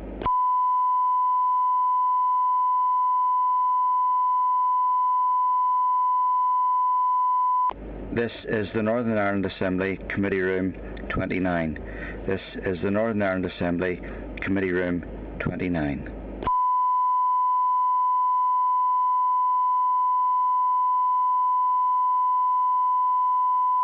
This is the Northern Ireland Assembly, Committee Room 29.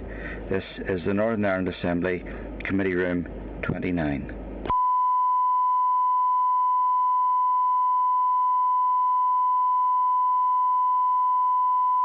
This is the Northern Ireland Assembly, Committee Room 29. This is the Northern Ireland Assembly, Committee Room 29. This is the Northern Ireland Assembly, Committee Room 29.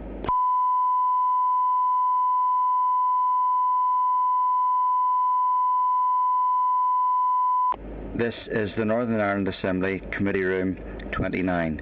This is the Northern Ireland Assembly, Committee Room 29.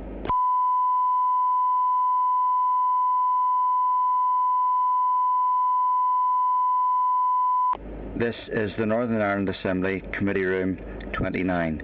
This is the Northern Ireland Assembly, Committee Room 29.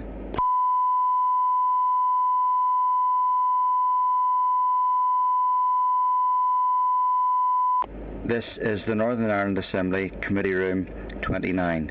This is the Northern Ireland Assembly, Committee Room 29.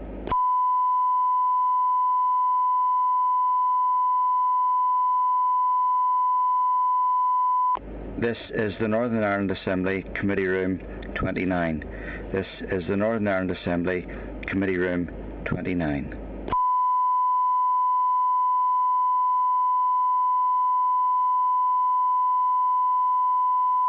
This is the Northern Ireland Assembly Committee Room 29.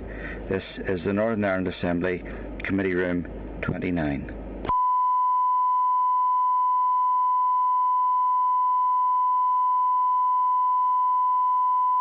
This is the Northern Ireland Assembly Committee Room 29. This is the Northern Ireland Assembly Committee Room 29.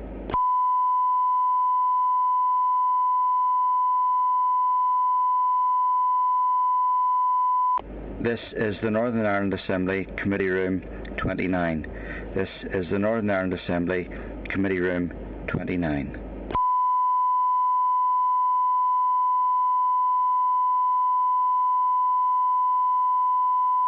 This is the Northern Ireland Assembly Committee Room 29. This is the Northern Ireland Assembly Committee Room 29.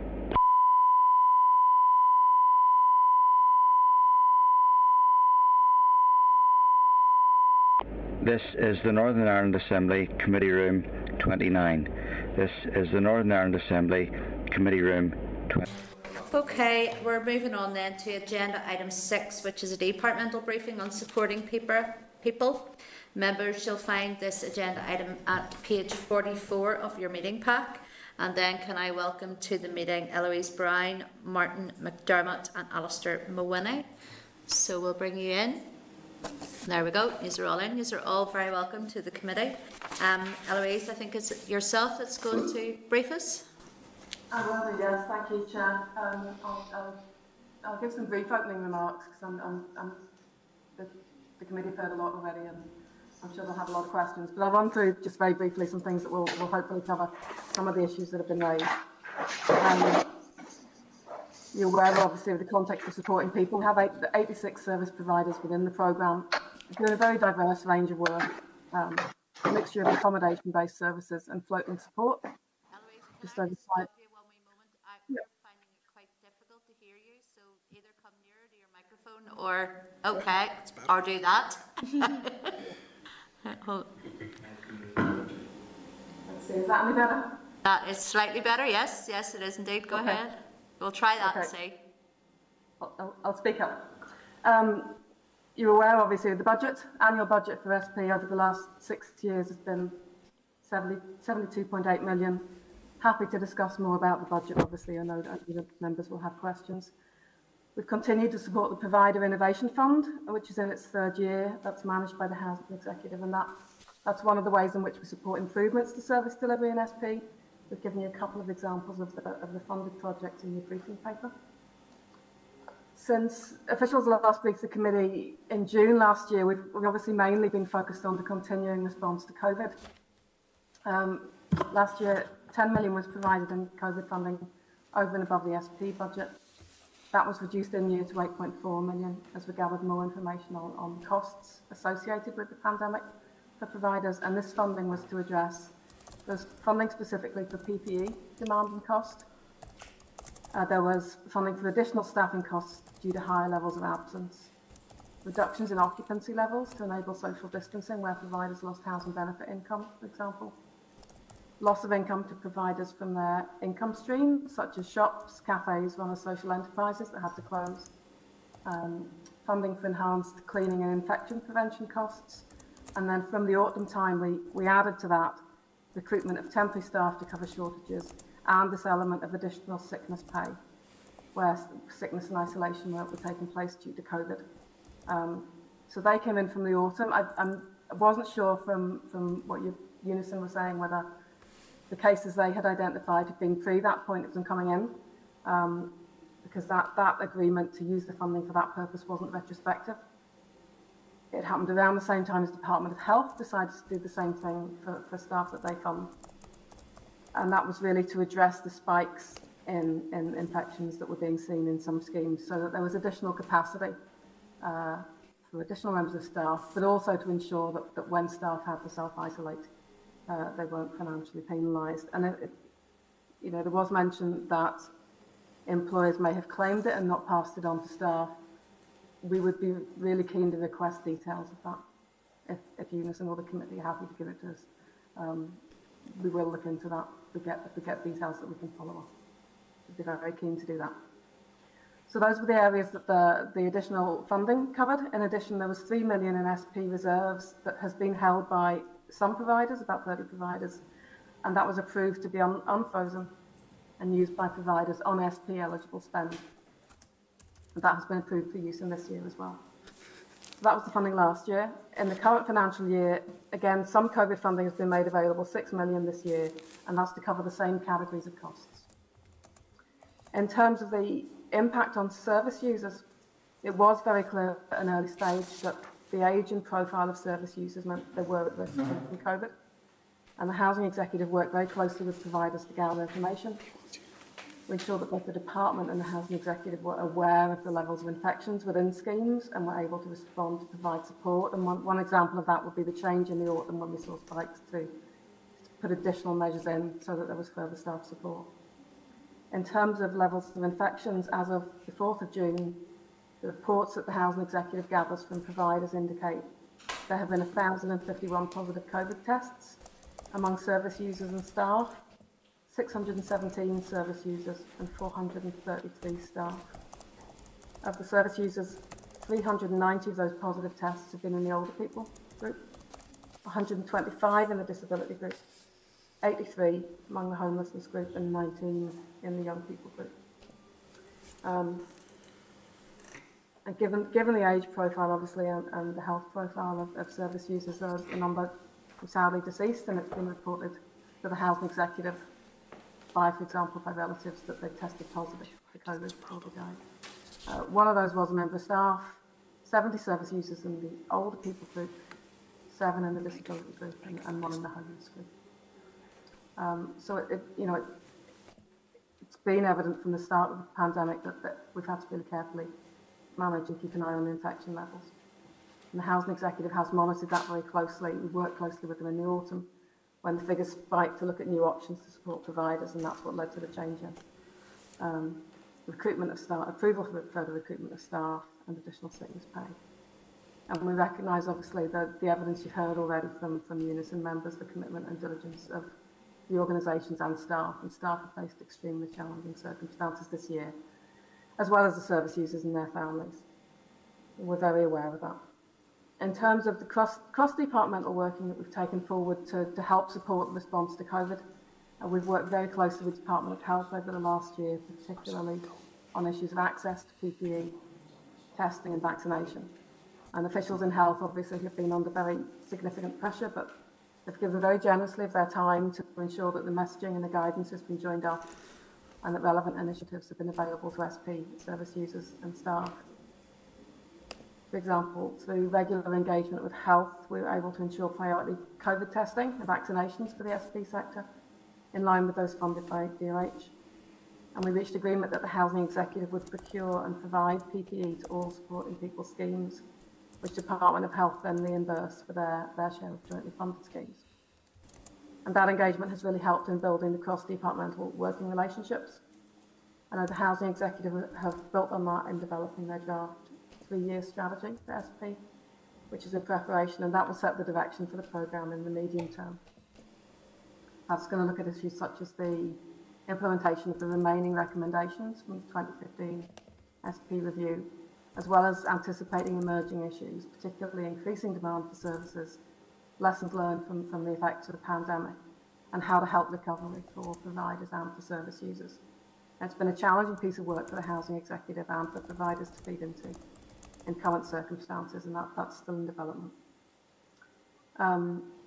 With the support of the Housing Executive, the Department is going to look this year at developing new models for the delivery of supported housing services, and we'll work closely with colleagues in the Departments of Health and Justice as we do that. In terms of pay, we fully recognise the commitment of staff in the SP sector, and I can't say that strongly enough. We do expect an environment that allows for fair and reasonable terms and conditions for employees and employers, and that's agreeable to staff representative organisations. It is the fact that neither the Department nor the Housing Executive is the direct employer for supporting people's staff, so from a contractual perspective, it has no role in setting salaries or employment terms and conditions provided by SP providers. The employers are solely responsible for that. But with listened to what's been said today by UNISON. We're happy to keep looking at that and keep looking at how that can be amended in contracts going forward. And obviously the Minister, alongside her efforts in the voluntary sector, the Minister is very keen to look at ways in which the grant through which SP is funded can better support employers to provide improved rates of pay to its workforce. In terms of work on funding flexibilities, that has been ongoing as well, how procurement might be used, and the Housing Executive have been taking that forward, again under quite a bit of pressure in terms of the immediate COVID response, but it is making headway. So that's a very, very quick summary of what the department wanted to say. We're happy to take questions and obviously come back to the issues that UNISON raised if members wish to do that. Okay, Eloise, thank you. I know for some members they find it, I don't know whether it's your microphone or whether it's our system, it's very difficult to hear at times, but I think I picked up most of it today. You know, you've heard it from this committee so many times about the underfunding within supporting people. So I'm not going to go over it again. Though just to ask about, you had said in your paper that important lessons have been learned from the pandemic, and how this was reducing the strain on the health service. So do you think there needs to be more recognition from the Department of Health when it comes to supporting people? I remember those conversations taken back in the place in the old DSD committee maybe 7, 8, 9 years ago around supporting people, and why was supporting people being funded from this department and not funded through other department or through the health department predominantly. So because quite a lot of it is health aligned, not all of it, but quite a lot of it is health aligned. So it's just around that, do we need to see the Department of Health step up some more when it comes to this funding? And then just really all of those issues that UNISON raises about the feasibility study. Can you tell me where that feasibility study as well is sitting at the minute? It is a draft within the Housing Executive, so we expect it will be available soon. I don't know if Alistair wants to say a little bit more about that. Okay. Alistair, you're on silent. Hi. Right, yes, you now. Thank you. Yes, the feasibility report is underway. It was a two-stage report looking at a scoping sector in the first instance, and that has been completed, and we've moved to the final section of the feasibility report, which is now in final draft and should be considered by the executive team in the next month. Okay, so we should have that then, certainly for coming back in September. Yes. Okay. The other issue then, just around where the UNISON had made the claim about the funding that was made available through COVID for those organisations who had staff going off on long-term or going off on sick or having to isolate. I mean that is really quite shocking. If that money was being claimed by the employers and not being passed down to staff, have you heard anything around that? Do you know any more information on that? We haven't heard any details of that, Chair. No, certainly we will look into it. If we have enough detail that we can follow it up, we will certainly follow it up. I can guarantee that. We'd be very keen to have more details on that. Okay, and just that issue then around the Department of Health and the supporting people. How do you see that going forward? Will there, has there been conversations with Health again around this? I know this was, as I said, back 7, 8 years ago. These conversations were going on in arguments about who should be funding supporting people. Okay, we haven't had discussions about crossover funding. Yeah. But we do meet with Health either on a weekly or fortnightly basis. We meet regularly and have met over the last year, fortnightly, to keep an eye on those things that are very similar. Certainly, part of the persuasiveness of the argument for the 10 million that we got, which was urgently needed for providers and staff, was based very much on that argument that if there isn't proper control and proper support within SP, the impact of that will be felt in health. And that argument was accepted, and we'll keep making that argument because it is clear that there's a very close link. We've worked very closely with Health in terms of getting guidance out, in terms of access to testing, ensuring that SP staff get access to vaccinations. All of those things we're keen to keep in step with, the point that UNISON made earlier, that in some ways the work is very similar. And where the work is similar, people should be treated the same way, and that's what we could try to do with those interventions over the last year, to accept that actually in many cases where people are working alongside each other, doing similar jobs, if the work's similar, then there should be similar access to support and testing and those other actions that we put in place. I mean, I absolutely agree 100% with what UNISON said when it came around to the workers' pay and terms and conditions, and they had mentioned then that this was, part of the tendering process. So there is a responsibility there that the department do have when it comes to that tendering process to look to see are these workers being treated differently to other workers within any of our statutory sectors. So I suppose I'll leave that with you as the department to ask that certainly that becomes one of the criteria when you're looking at tendering, just around terms and conditions for staff. But I'm going to bring in members. Kelly has her hand up. Can I ask other members if they could put their hand up now, because it gives me an idea of timescales just. So Kelly. Thank you very much all. It's very appreciated for your update. I just wanted to, I know we're tight for time, so I'll not take too long. Can I just double check on this issue of communities and health? Can I just check, in the programme for government, supporting people comes under which outcome?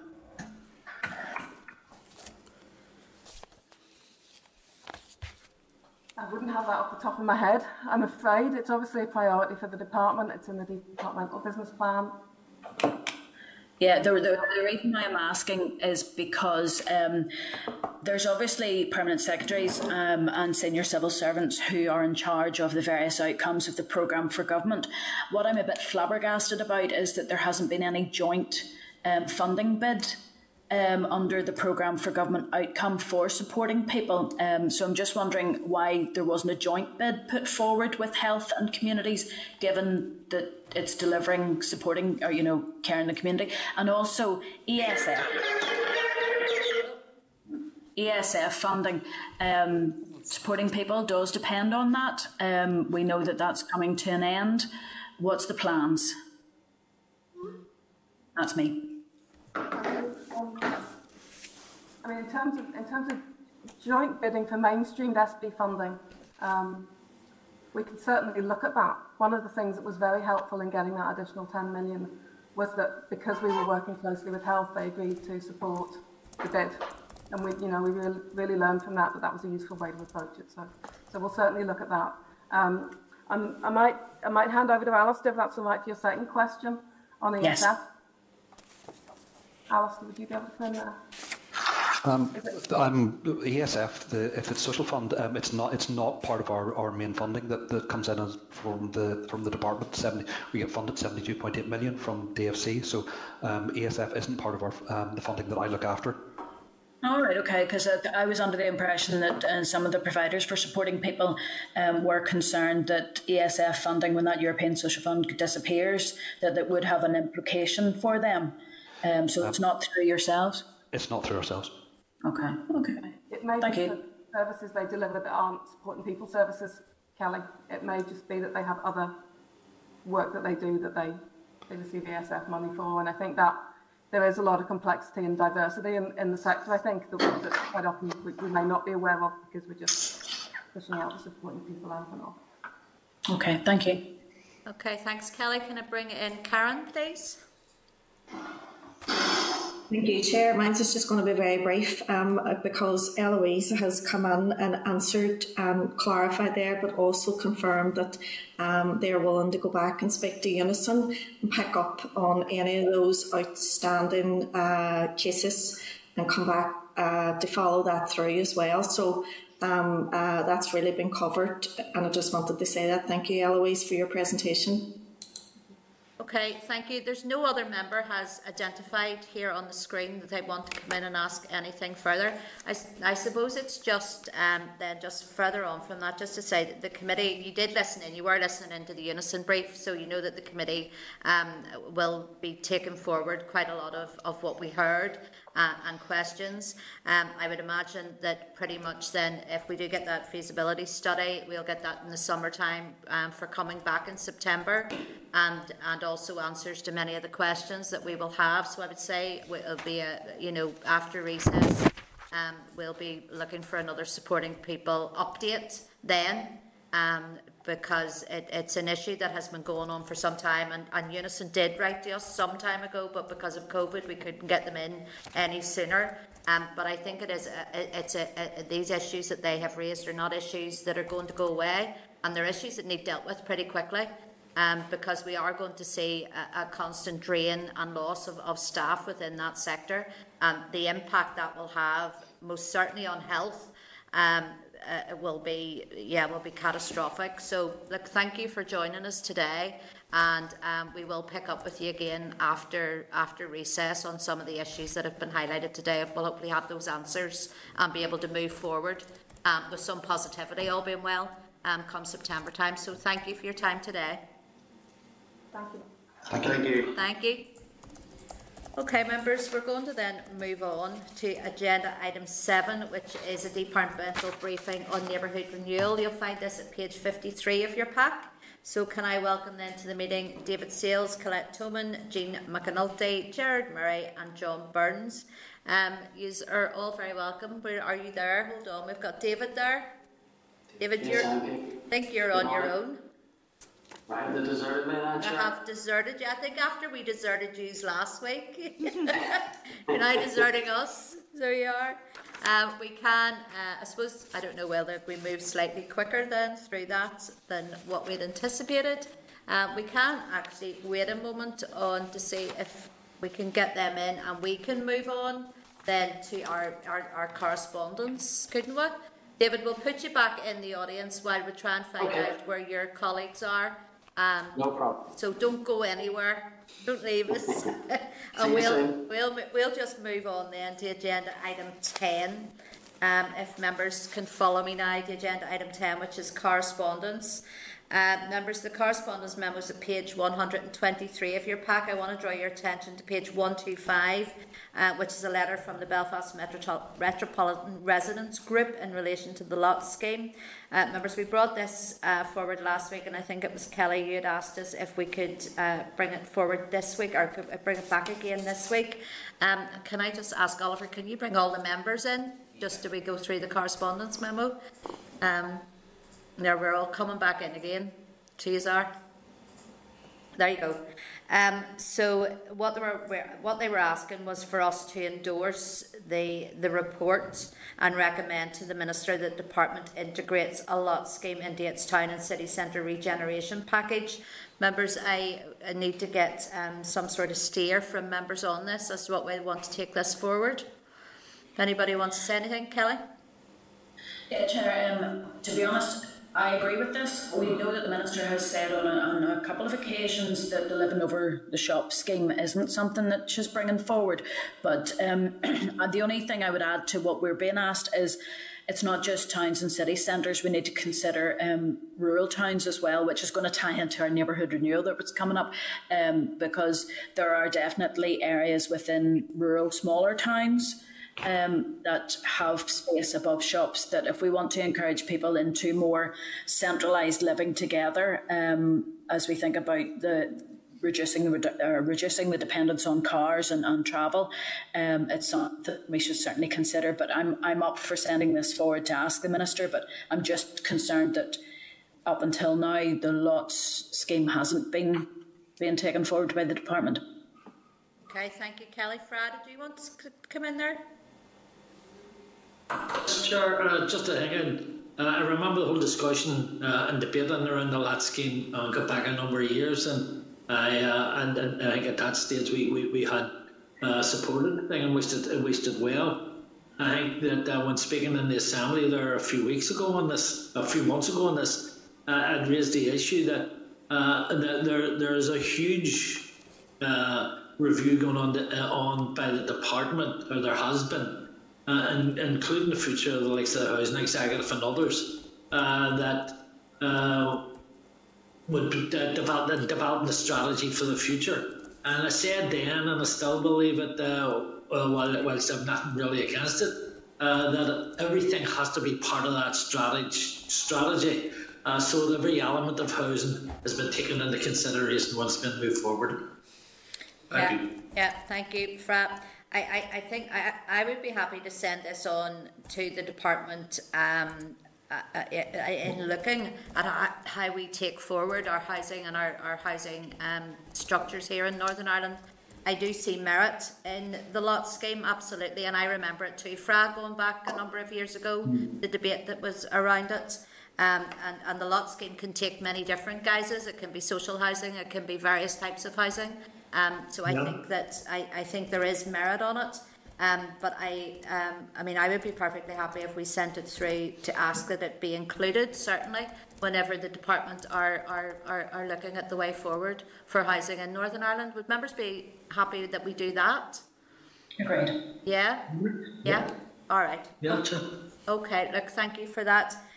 Members, then, can I then take you to page 175? There's a request by a number of groups to brief the committee on the current situation faced by arts, culture and creative industries across Northern Ireland. Are members then content that we receive a briefing on this issue when we come back after summer recess? Agreed. Yeah. Agreed. Okay, thank you. Chair. Yes, go ahead. Who's that? It's Pam here. Pam, go ahead. Thank you. I just wanted to say at this point, it might be a good opportunity for me to declare an interest, given the remit of this committee, that I'm a secretary on Little World Productions, which is a performing arts production company. It is on the members' register of interest, but I wanted to make that clear in this committee. But yes, absolutely to support that call for a briefing from the arts and culture sector, because we know how difficult life has been in the last 18 months and continues to be very difficult. So I think it's really important that we do hear that briefing. Thank you, Pam. Thank you for that. Members then all agreed that we schedule that briefing for when we come back in September, yes? Okay. Yes. All right, members, can I then ask you to turn to page 175, where there's a departmental letter regarding policy directions for the National Lottery Heritage Fund. Can I then ask if you have any comments or whether you wish to be involved in this engagement process? Yes, please. Yes, please. Thought that might be the answer. That's a yes, that's okay. Members, I have nothing else to bring up under correspondence. Has anybody else anything within the correspondence memo, or are we content to agree the actions that we've said today and the other actions as drafted? Yes? Agreed? Yeah. All right, thank you for that. Okay, members, I'm going to take you back because I think we have everybody now in the waiting room again. So let me just get my pages in the right order again. Yay. Okay, so we're going back to agenda item 7. So if we can bring in then David, Colette, Jean, Jared and John. There we are. And take all of the members out. Not quite literally, just take them out of the audience, or take them out of the spotlight. There we go. Let me see who we have. We have David, with Jared, with Jean, with Colette, with John. There you go. You're all very welcome. And we thought there for a minute that you had all taken the hump and left us after last week, but glad that you didn't. David, is it yourself that's going to give us a briefing? Yes, Chair, I'll just run through maybe some very quick introduction, just to frame the conversation. So I'm sure members are all aware, but Neighbourhood Renewal was launched in 2003 as a programme to target the 10 most deprived urban areas as measured by the multiple deprivation measures. There are 36 Neighbourhood Renewal areas and our reach is about 16% of the population. We have a budget of about 18 million per year, which we use to support about 300 projects across those areas. And we have a capital budget of about 3 million a year, which we use primarily around community centres, improving sports facilities, play parks, etc. The programme works through neighbourhood renewal partnerships in each area. Membership of the partnerships is a mix of community, political, private sector, staff bodies, etc. And they are responsible obviously for the local planning at that grassroots level. We work through an application process which includes economic appraisal, contract, payment, and then a monitoring and evaluation process to start to measure some of our outputs and outcomes. It's a long-running programme, as I said, it's about 18 years on the go. It was evaluated independently back in 2014, and that evaluation showed that the strategy was broadly working, but that there were ways in which obviously it could be optimised or improved. There was 21 recommendations that came forward. But that evaluation was stymied really by the review of local government, which was ongoing at that time, and then the suspension of the Assembly meant in the absence of a minister, the review couldn't be progressed.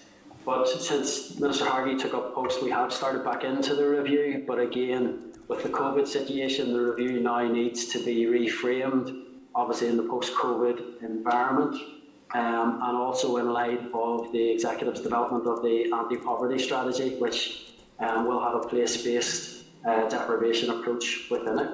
So happy to get into some of the members' questions. Grant, David, thank you. As somebody who sat on council from 2005 and then in this assembly from 2011, Neighbourhood Renewal has been a big part of a lot of the work that we do. So it is, and some excellent results, very good results, others that haven't been quite so good. So I suppose it's looking at that outcome-based methodology, because we know, and we've seen it for anybody who's been around long enough, they've seen money being given to various groups or various projects or whatever that might be, and not necessarily, and the outcomes not necessarily measured. So it's just that going forward, how do you see that working then? Well, I think as we outlined in the written briefing, I think as a programme we focused more on outputs to this point, but the evaluation back in 2014 identified that that was an area that the department needed to do more around in terms of both identifying objective need but measuring the impact of our work. The ethos of Neighbourhood Renewal as a concept is to lever in additional funding and coordinate the efforts of the public sector, other government departments, council, statutory bodies, etc. And I think moving more towards an outcome-based approach will help us identify the improvements that we are making.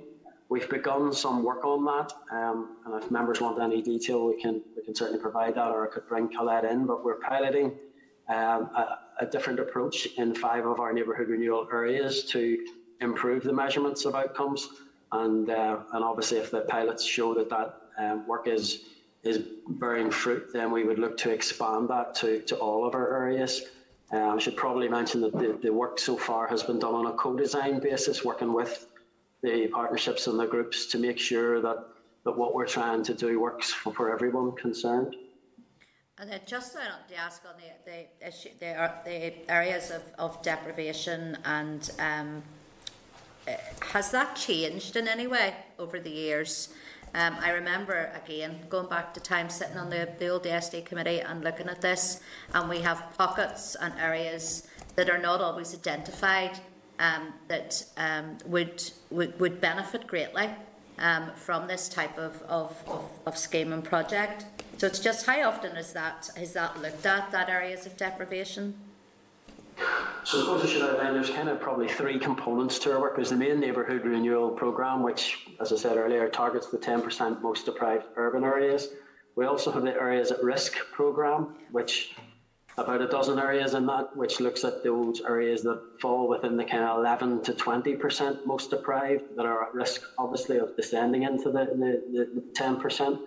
And then we have a number of small pockets of deprivation as well that we work on, which are mostly housing estates in areas. But in terms of the overall top 10%, 10% most deprived areas, they're updated frequently, probably on about a 10-yearly basis. They are due an update again. They haven't changed, broadly speaking, but we think in any refresh moving forward that we may alter. The top 10 would actually change if the new measures were brought in from, and maybe just bring John or Colette in just to confirm the date. The multiple deprivation measures, if we were to move to a more updated one, it would be what year? 2017. So, as I say, if we worked off the 2017, which we would plan to do shortly as part of the review, our issue is just making sure that those that would fall out would be properly supported in falling out, just to make sure that they, again, don't descend back in. Okay, thank you. Members, can you please indicate if you want to ask any questions? I only have one person with a hand up at the minute, and that's Fra. If we could bring Fra in. Go ahead, Fra. Sure, thank you very much. And again, I'd like to thank the officials for their presentation. And I think for quite a while now we've been waiting in anticipation for this briefing to take place. I would like to start by saying, and yourself and other members on the committee have been in their own communities part of the growth of Neighbourhood Renewal. And I would like to say that there are many communities that may have sunk, but for the help and assistance and the finance and the resources provided by the department and and Neighbourhood Renewal. And I was part initially of, because I remember the first wee briefing of it to see being asked if it would float or not within many communities. I've always had concerns, although it has changed to some degree, that the people with the experience and the knowledge is not only the department or other departments, but are the people who work at the cold face in communities and provide services that at the end of the day, in many ways, save people's lives. You'd raised a point about the outcomes, and it was mentioned about outputs. Sometimes it's really difficult to grasp the importance of what £1,000 could mean on a regular basis to a local community to keep a programme or a project safe, especially in areas of high social deprivation. So sometimes for people, it's easy to write off these groups. Say, well, what would £1,000 matter? To some people, it means a lot. For the bigger groups, they provide in many areas magnificent programmes and projects, as I said earlier on, that keeps people alive. I was part of a couple of years ago with quite a number of other people from the political life and the communities. The presentation that was done in Grosvenor Hall in relation to the review into Neighbourhood Renewal, and I've always been concerned that we have never had sight of what them proposals were, because I think everybody should be part of the general discussion into where Neighbourhood Renewal goes. There are those who have always opposed Neighbourhood Renewal, but there are many of us, including yourself, Chair, and others who have fully supported the intention of Neighbourhood Renewal, and we also share concerns that if it is removed, then it could have dire consequences for not only major areas of social deprivation, but the small pockets that David spoke to. So it's about, in a long-winded way, it's about where the review, maybe just to explain a bit more where the review is at. When will we be getting sight of some of the proposals that's sitting there? When will the committee be part of the discussions in around shaping the new, whatever new Neighbourhood Renewal comes out the other end of it? And secondly, for once, will we be able to say that have the confidence and faith in communities to be part of that say and shaping the new Neighbourhood Renewal? At the end of the day, they're the real experts. Thank you. Okay, Chair, if you want me, I maybe address some of Faraz's points there in terms of the review. I mean, so the review, as I said, had started, but has to now be reshaped in light of the COVID environment, but probably as well has to be reshaped to fit in with the development of the anti-poverty strategy.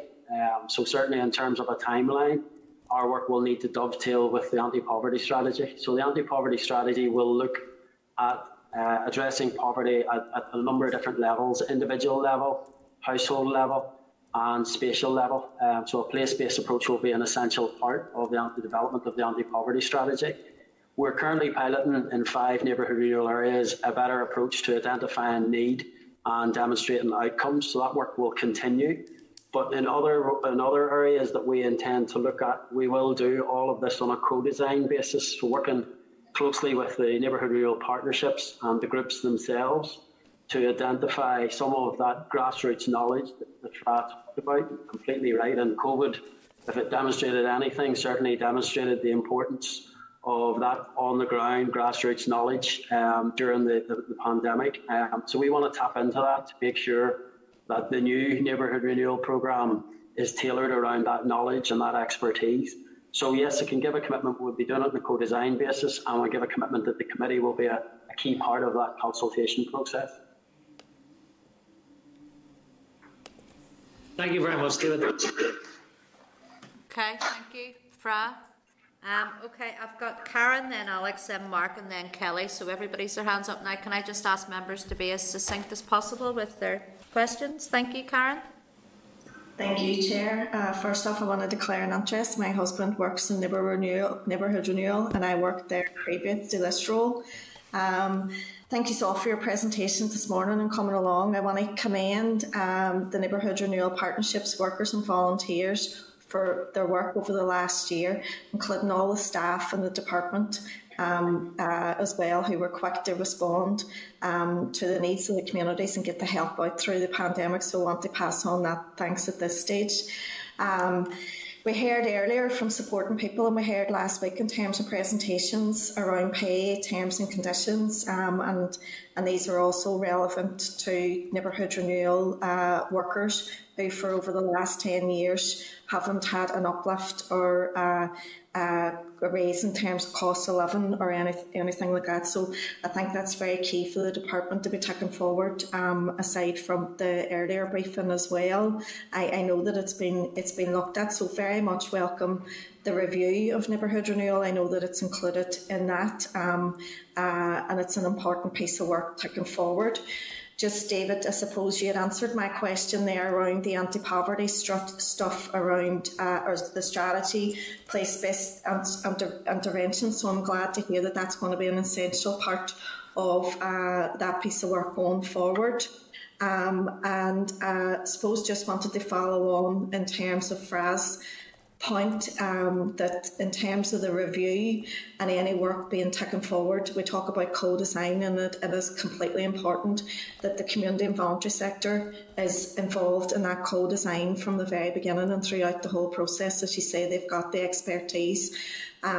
But my question, and sorry, I was a wee bit long-winded in getting here, just in terms of the review, I think it would be important to ascertain the role and the input from the statutory partners, what they have had and invest in tackling poverty and what their outcomes have been within the same time frame. David? Yes, I think Karen has a very valid point in terms of, Neighbourhood Renewal was supposed to be about joining up government and public sector's efforts in these areas to maximise impact. I think there's a lot more we could do, and I certainly think that that's a key part of the review and joining together all of the cumulative efforts to maximise impact. So that is something that we will be working across the NICS to look at. And I suppose with my own knowledge of working in the system or in the sector, it's just that, as you say, that they were supposed to have a key role, but over the years it was very much left to the community and voluntary sector. So I suppose coming out of the review, we would like to see improvements in terms of that. And apologies, David, I thought I had my camera on. No, you're all right. Yeah, look, we would share that sentiment that we do feel that as a government, departments, that there's more that we can do to coordinate and join up much better to have a much greater impact. Thank you, David. Thanks, Chair. Thank you, Karen. If I could bring in Alex, please. You got me now, right? Okay, Alex, go ahead. Yeah, thanks, Chair. Thanks for your presentation. Neighbourhood Renewal is just so important for working class communities and trying to enhance and develop and improve everything. And I would hit the review to do anything that would reduce that impact, that positive impact that's already happened. So just one of my main question is, under the review, will you be looking at other areas that maybe missed out and been included as neighbourhood renewals? Will that be part of the review? Will funding be discussed, looking at the potential for increases to help develop the programmes even more so? and also it was touched on about the actual work that all those involved in neighbourhood renewal in those areas, and the fact that they haven't had any pay rises in many years. Will that come under the review, or is that going to be separate to the review? Thank you.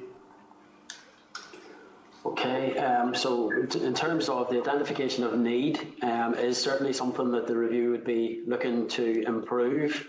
However, that would be within the kind of the most deprived communities kind of envelope. I think, obviously, your next question was about the amount of funding, and our view at the moment is that the £18 million pot that we have is already being spread across 36 neighbourhood renewal areas. So on average, that equates to about £500,000 per annum, which is a comparatively small amount of money.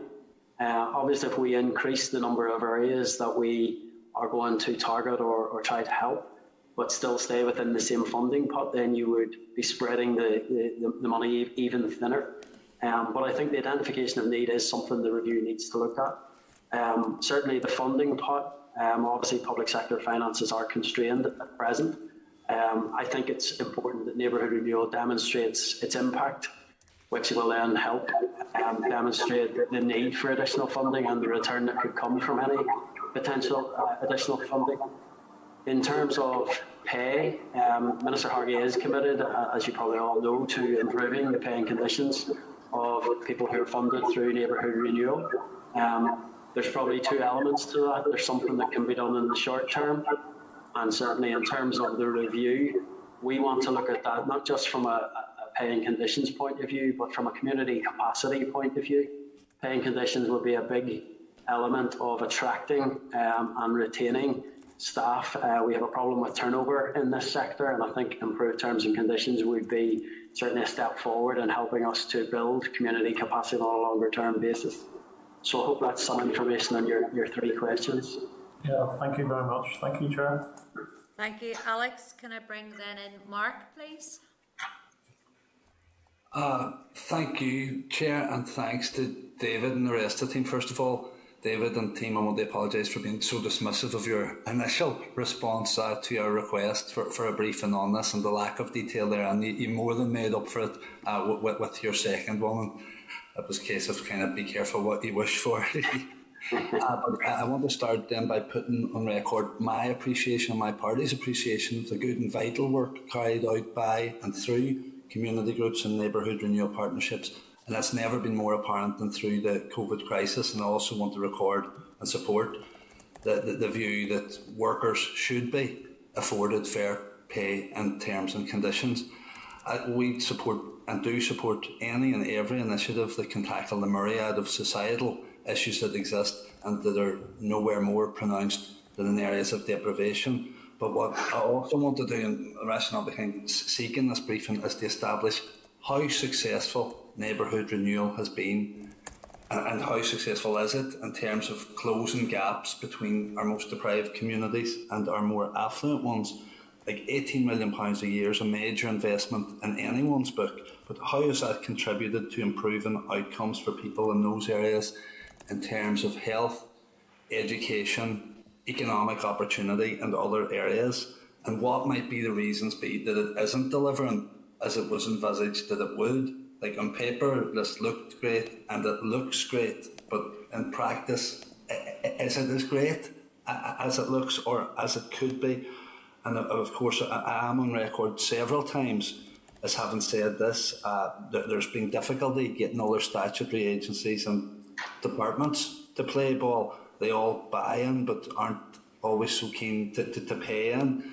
And I'm wondering, is there a problem with the model itself? So there's a problem with the statutory agency side of things. But also, I'd like to know that why in my own constituency, a Foyle, are so many people, and I mean ordinary people, living in neighbourhood renewal areas, not buying in.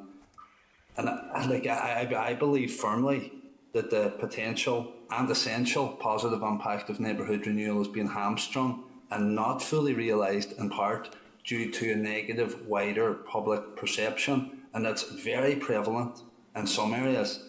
And part of that perception is that neighbourhood renewal is the sole preserve of of one particular political party. Now, I know groups carry out regular public satisfaction surveys, but I would defy any official or even any member of the committee to have a walk around some of these areas and ask people on the street what their views are and why.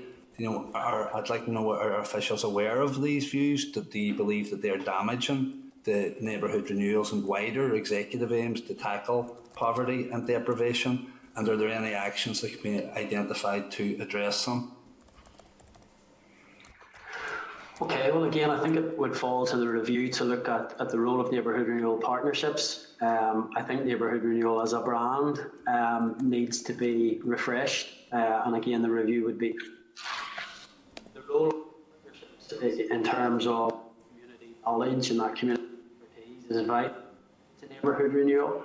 But there have been instances where partnerships have been like a closed shop to certain individuals that haven't been able to join, etc. So we are aware where people have brought concerns to the department about the composition of partnerships, but there's other than the code of conduct that the department operates, the role of the partnerships membership, etc., is down to local partnerships. I think, Mark, in particular in the Northwest, the work that my team does up there is first class. I think the work that goes on in terms of the development of the areas and the coordination with other funders is first class, and I think there's a lot of good work in that area that can serve as a shining light for the rest of the neighbourhood renewal areas. So from my point of view, I do think the role of partnerships is an area that the review should look at, just in terms of making sure that we've got the optimal model moving forward. And as I said earlier when I was talking to Fra, I think the COVID experience over the last 14, 16 months has really proved that grassroots knowledge really helps government advance its objectives in terms of serving those communities much better. Would concur with your comments and your own staff here in the Northwest. Don't doubt and have first-hand experience of how hard and effective they work. And it goes back to the partnership thing. There is a very prevalent public perception that there are some people more interested in ownership than they are in partnership, and that closed shop that you refer to is something that it almost goes beyond perception now in some places, and really needs tackled if this is to succeed as a model of getting help and lifting standards where it is most needed.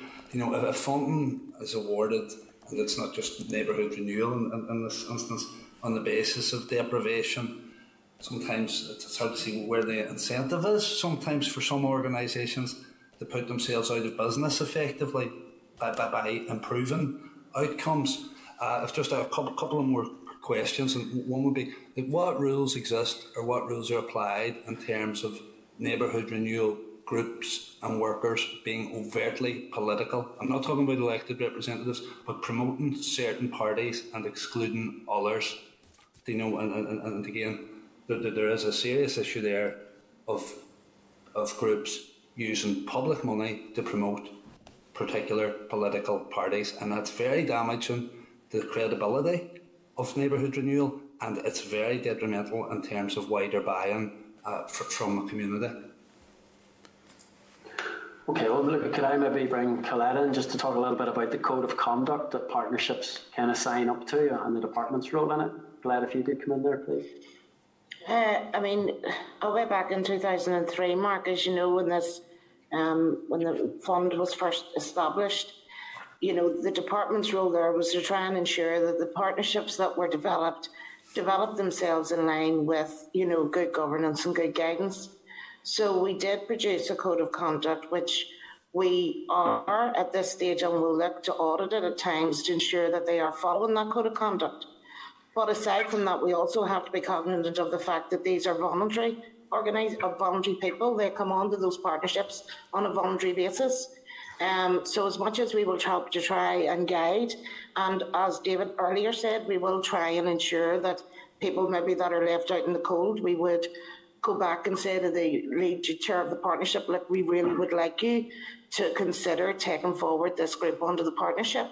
And we will make those types of interventions when we need to. But all current audits conducted to date, unfortunately, Mark, isn't displaying to us the issues that you're raising at this point. Audits to date will show us that our funding has been used for the interventions that the contracts have been awarded for. So, I mean, I don't think there's a lot more I can say on that, unless, Jean, you would have anything to add to it? No, Claire, I totally concur with everything that you've said. There's not really an awful lot more we can do with it because the partnerships are made up of voluntary people joining them. We do get them to sign up to the code of practice, and I haven't personally received any, of those issues either. But maybe throughout the review, when we're looking at the partnerships, it's something that we can take on board. Okay. Well, one of the strands of the partnerships, Mark, I would just like to add, is to look at partnership and collaboration, and that's one of the future strands. At the minute, the review is still looking at strand 1, which is the evidence of need and measuring impact. But as we work through those strands, one of them is about partnership and collaboration, so we will be looking at it moving forward. Yeah, but in terms of audit and that, do you rely on, I suppose, evidence provided to you by partnerships, as opposed to going out on the ground yourselves and stopping random individuals on the street and asking them, or picking random addresses and asking people, how independent is the evidence that comes in? And then in terms of people joining the partnership boards, what opportunities do people have to do so, and when? Because there doesn't seem to be like a regular or any sort of turnover of personnel in some of the partnership boards that I'd be aware of. What I would say, Mark, is that, as I've just said to you, we will make interventions to partnership boards if we have approaches from organisations who feel that they would like to take part in them, and we would be really stressing to those partnership chairs that this is something that they should take forward. I don't think at any stage, in my experience of working with the voluntary sector, have we ever saw a refusal there when the department has made such interventions. In terms of going out and stopping people, I mean, Mark, that just wouldn't be part of our role. We do rely on documents brought in from the organisations that we fund to look at the audit, but we will look at other information if it is given to us or sent to us in whatever format. We will look at that, and that's included in our contracts for funding, where the organisations are aware that at any point we will come in and conduct audits or seek further information from them if we believe that there are issues outstanding that needs our intervention. Okay, no, that's good to hear, Colette.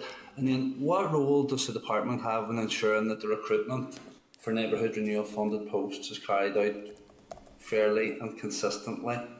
And what steps have you taken to ensure that that's the case? David, do you want me to take this? I'm happy to do so. Go ahead, please. In terms of recruitment, obviously the organisation is the employer, Mark, and we have to recognise that. What we would ask is that the recruitment is carried out in line with good practice, that it's carried out in line with employment law, and that is what we ask. We ensure that it's advertised properly, that obviously they will get a cohort of people who apply. We do not sit on interview panels, that is not our role, but we do oversee that the actual intervention itself, in terms of how they conduct the advertisement and how they have conducted the interviews, is in line with good practice. No. And again, unless we're given evidence to the contrary, we would have no other need to go back and look at that again. But there's always there is the opportunity for people, if they feel there is the need, to come to us to say, look, we don't feel this is correct. Can this be looked at? And of course we will look at it.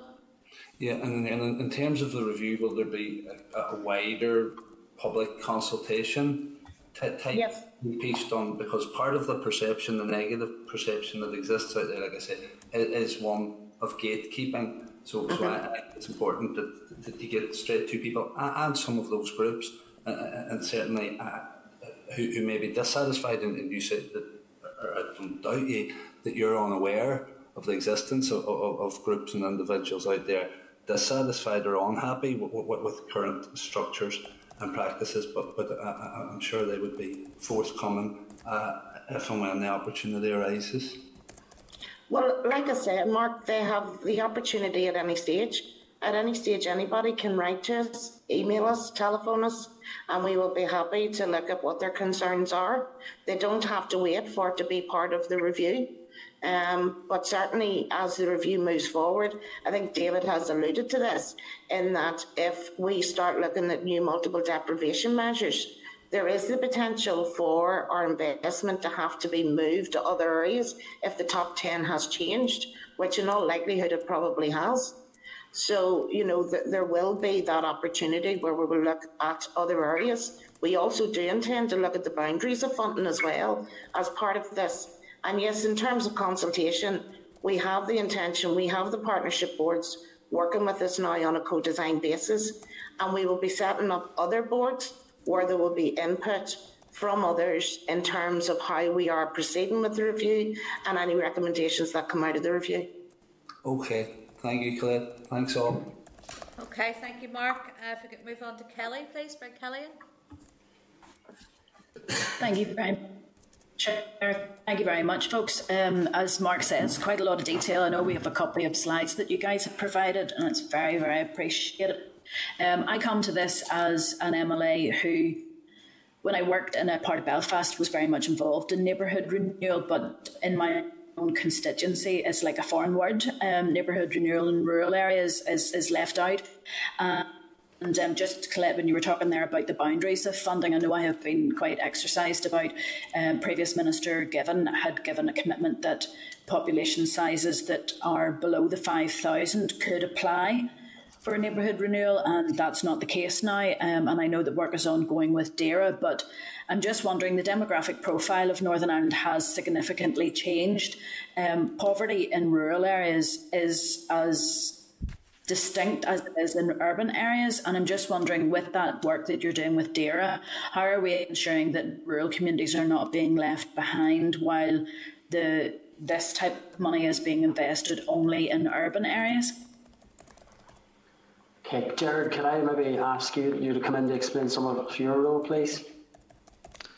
Sure, no problem. Kelly, I listened to the discussion a couple of weeks ago, and some of the kind of queries overlapped into my realm, I suppose. I'm one of the directors in the urban regeneration side with responsibility for regeneration in 6 of the council areas. So when you're talking about the 5,000 threshold, that relates to the regeneration interventions of the department. So the department has traditionally focused on urban regeneration in settlements with more than 5,000 population. Minister Given did make an announcement back in 2017 of his intention to move that into smaller settlements. Now, unfortunately, as we all know, the executive collapsed shortly after, and that announcement was subject to significant resources being required, a bid for additional budget. Now, unfortunately, that didn't move forward. But since then, we've had ministers back again, we've been having discussions with DAERA and DFI about working up a collaborative programme that would involve the 3 departments working together to look at regeneration interventions below the 5,000 settlement. So we're working on that at the moment, and there's been some very positive discussions in relation to it, and we're hoping to bring something forward to the Minister for consideration very soon. Well, can I just ask for clarification? And when I look at the key outputs that are happening, I'm very aware of neighbourhood renewal partnerships coming forward, and they are delivering some of this work within population areas of less than 5,000. So, for instance, the numbers that are being reported for volunteering community development activities, the numbers of inquiries from clients for advice, the number of beneficiaries, including family members, are not all from settlement areas of over 5,000. There are some of those organisations that are reaching out into the rural community. So this is where a lot of the concern, I believe, comes from, that why on one hand are people who live outside the larger towns able to access some services, yet when it comes to regeneration and renewal in their area, that they're left out. And I think I would welcome that discussion with Dara. I'm very concerned as an MLA that there's actually duplications going on here, folks. Why not just bring the whole lot in together? I appreciate that it's cross-departmental, but under the programme for government, we're supposed to be working cross-departmentally.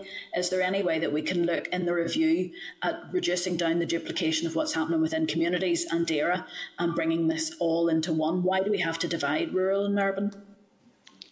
I mean, I think David can come in a second, I suppose, about the neighbourhood renewal dimension, but there is a wee bit of confusion here, I suppose, or difference between the two. So my remit involves physical regeneration, and that's where the 5,000 threshold comes into it.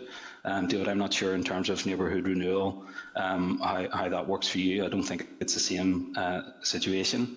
In terms of the rural areas for settlements below 5,000, DAERA has been delivering some programmes in those smaller settlements. Now, it's not the exact same type of intervention that we have been doing in the urban settlements, but very much so I would agree that we need to work closely together with the other departments, because by bringing together the range of expertise in our relevant teams and our resources, I think we can deliver much better outcomes in those smaller settlements as well.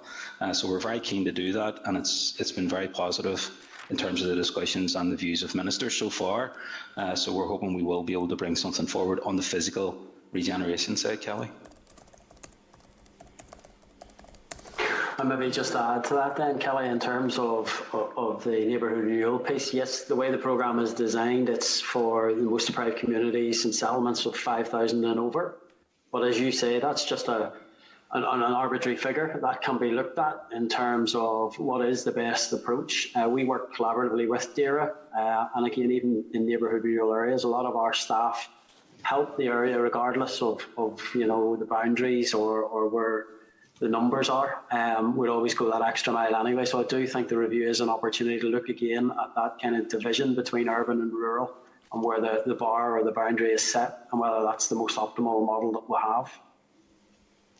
I wanted to ask as well about the review and how it will go forward. To be honest, I really detest the term communities, because I believe that we're all one community, but I am very aware, and I have to say, just to agree with Mark, there are gatekeepers in my area that do prevent some people from having access. And to be honest, if you're talking to the people who are already within the system, some of them are the gatekeepers. And I have to say that they used money being invested through single identity communities to strengthen their presence. And for instance, I can say with my hand on my heart, I am not, as an elected representative, permitted to go into areas because of some of the work of the renewal work, because of that political attitude that's there. But I'm just wondering, in the review, will there be a consideration on how much money is going into building capacity of single identity communities? I agree that building capacity is certainly needed, because if we are to have appropriate co-production and co-design, people need to be able to come to the table and have their voices heard in a way that's suitable for the needs of all of you guys. But I'm just wondering, how much money do we keep pumping into single identity communities? Where is the outcome being measured there to see if it's achieving any difference? There's a lot of outputs talked about in the paperwork that you've provided, numbers of people, but how are you planning to measure how the outcomes are being measured? It's just because outputs tell us a glimpse at one particular time. Outcomes, as we know, is a longer term objective. Yeah. Can I maybe ask you just to outline again the pilot work that we're doing? Yeah, the pilot work, Kelly, that we're currently doing, after listening to the partnerships and their chairs, one of the issues they had was all they seemed to be reporting back on was number grinding. So it was, X number doing this, X number. And obviously they weren't happy with that. They wanted us to be able to see the impact more closely to home as to how we were impacting on individuals, families and the communities or the areas that they live within. So to do that, as much as we're aligned to the programme for government and using the outcome-based accountability model, we have decided with the Partnership Forum to, alongside that, develop a hybrid model where we are using a method called, it was used by Inspire and Impact through the Built and Change Trust who brought it forward. I don't know, Kelly, if you're aware of that, in 2012. Yeah, I had did a lot of work on that. So I thought that if we were able to combine both approaches, then certainly we will be able to give a better picture of what our investment is doing, be able to do a lot more baseline surveying out there, be able to do a lot more case studies out there, so as we can really see the flavour of what we're doing. And it's not just X number attended a training course and the question then ends up being, so what? What happens after that? But obviously to do that, Kelly, we're currently on yearly funding cycles. And therefore, to measure impact, and anybody that's impact measurement affair will know you need that longer term cycle as well. So part of the review will be looking at longer funding cycles potentially in order to ensure that we can measure short, medium and those longer term impacts. Let's follow the kid who got the after school stuff and then who got a job and how that impacted on them, then, had their own family, how that has impacted. That's what we want to be able to do moving forward. We want to see what this investment is actually doing. Absolutely. No, I agree with you completely. And the Build and Change Trust work was of its time fantastic. The one thing I was wondering about these outputs, I know that I worked in the community and voluntary sector. Everybody knows this. I worked in the community and voluntary sector before I became an MLA. And the funding stream that I would have received from the then DRD, they changed tack where they said, no, you can't tell me how many people, you have to tell me how many different people attend these things, because they said, you could tell me that 50 people attend each course or each whatever it is that you're bringing forward. But again, so what? How many different people have attended those? What's the differential? How much is the spread of the value of the work that you're doing? And to be honest, it was quite difficult to actually bring forward because there were the usual suspects who are at everything, and it doesn't expand beyond them, and it forced a way of working to change. I'm just wondering if there's that already coming through.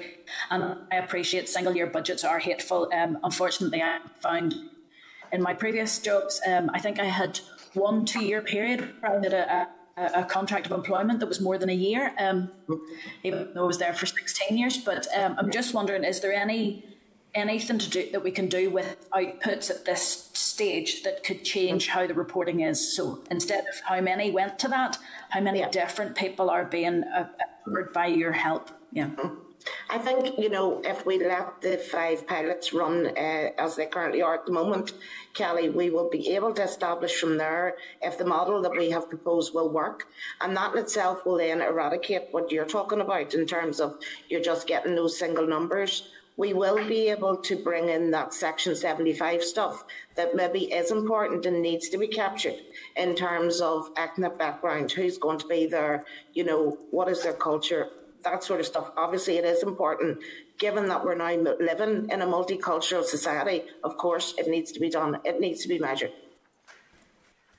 Yeah, and that's where I would love to see this equity piece coming forward, where the investment on the ground is being balanced so that we can actually encourage those who are not engaging to come forward. The last thing I want to just mention, just back to what Mark was saying earlier about the code of conduct, I have to say there are barriers there, and I would ask in the review that there is something done about the barrier where people who are not engaged or can't get engaged or excluded from being engaged don't have to actually go to the department or to the partnership to raise concerns, that there's another independent method, because quite often when people do have concerns, it's made very clear to them that they can't raise those concerns because it could have a wider implication for them or the community organisation that they work for or volunteer with. So I think there does need to be something there about how a more independent complaint system or concern system could be brought forward.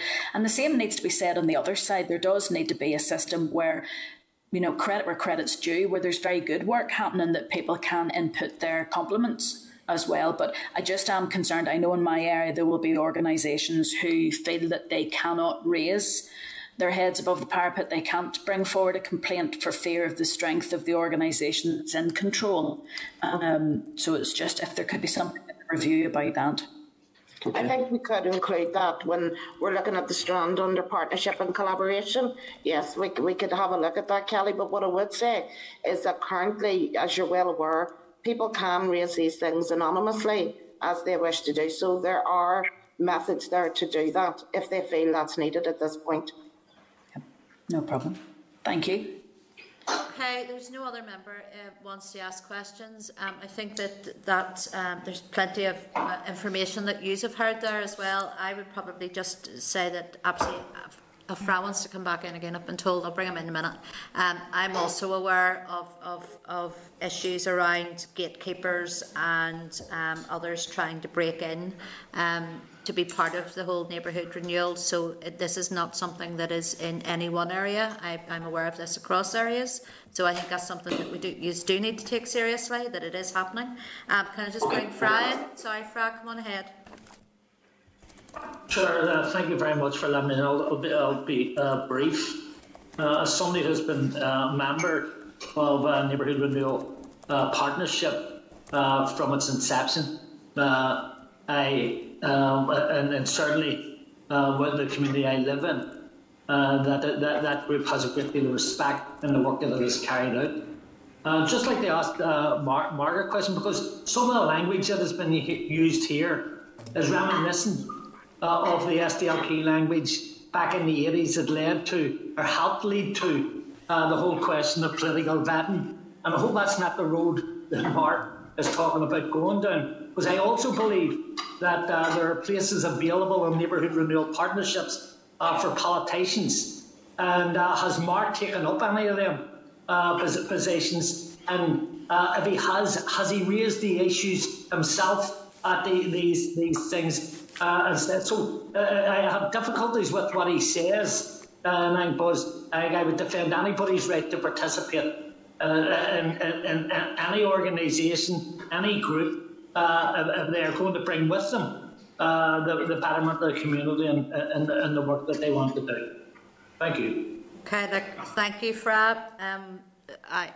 I don't want to open this up to a discussion on he said, she said, and what's going on in each particular area.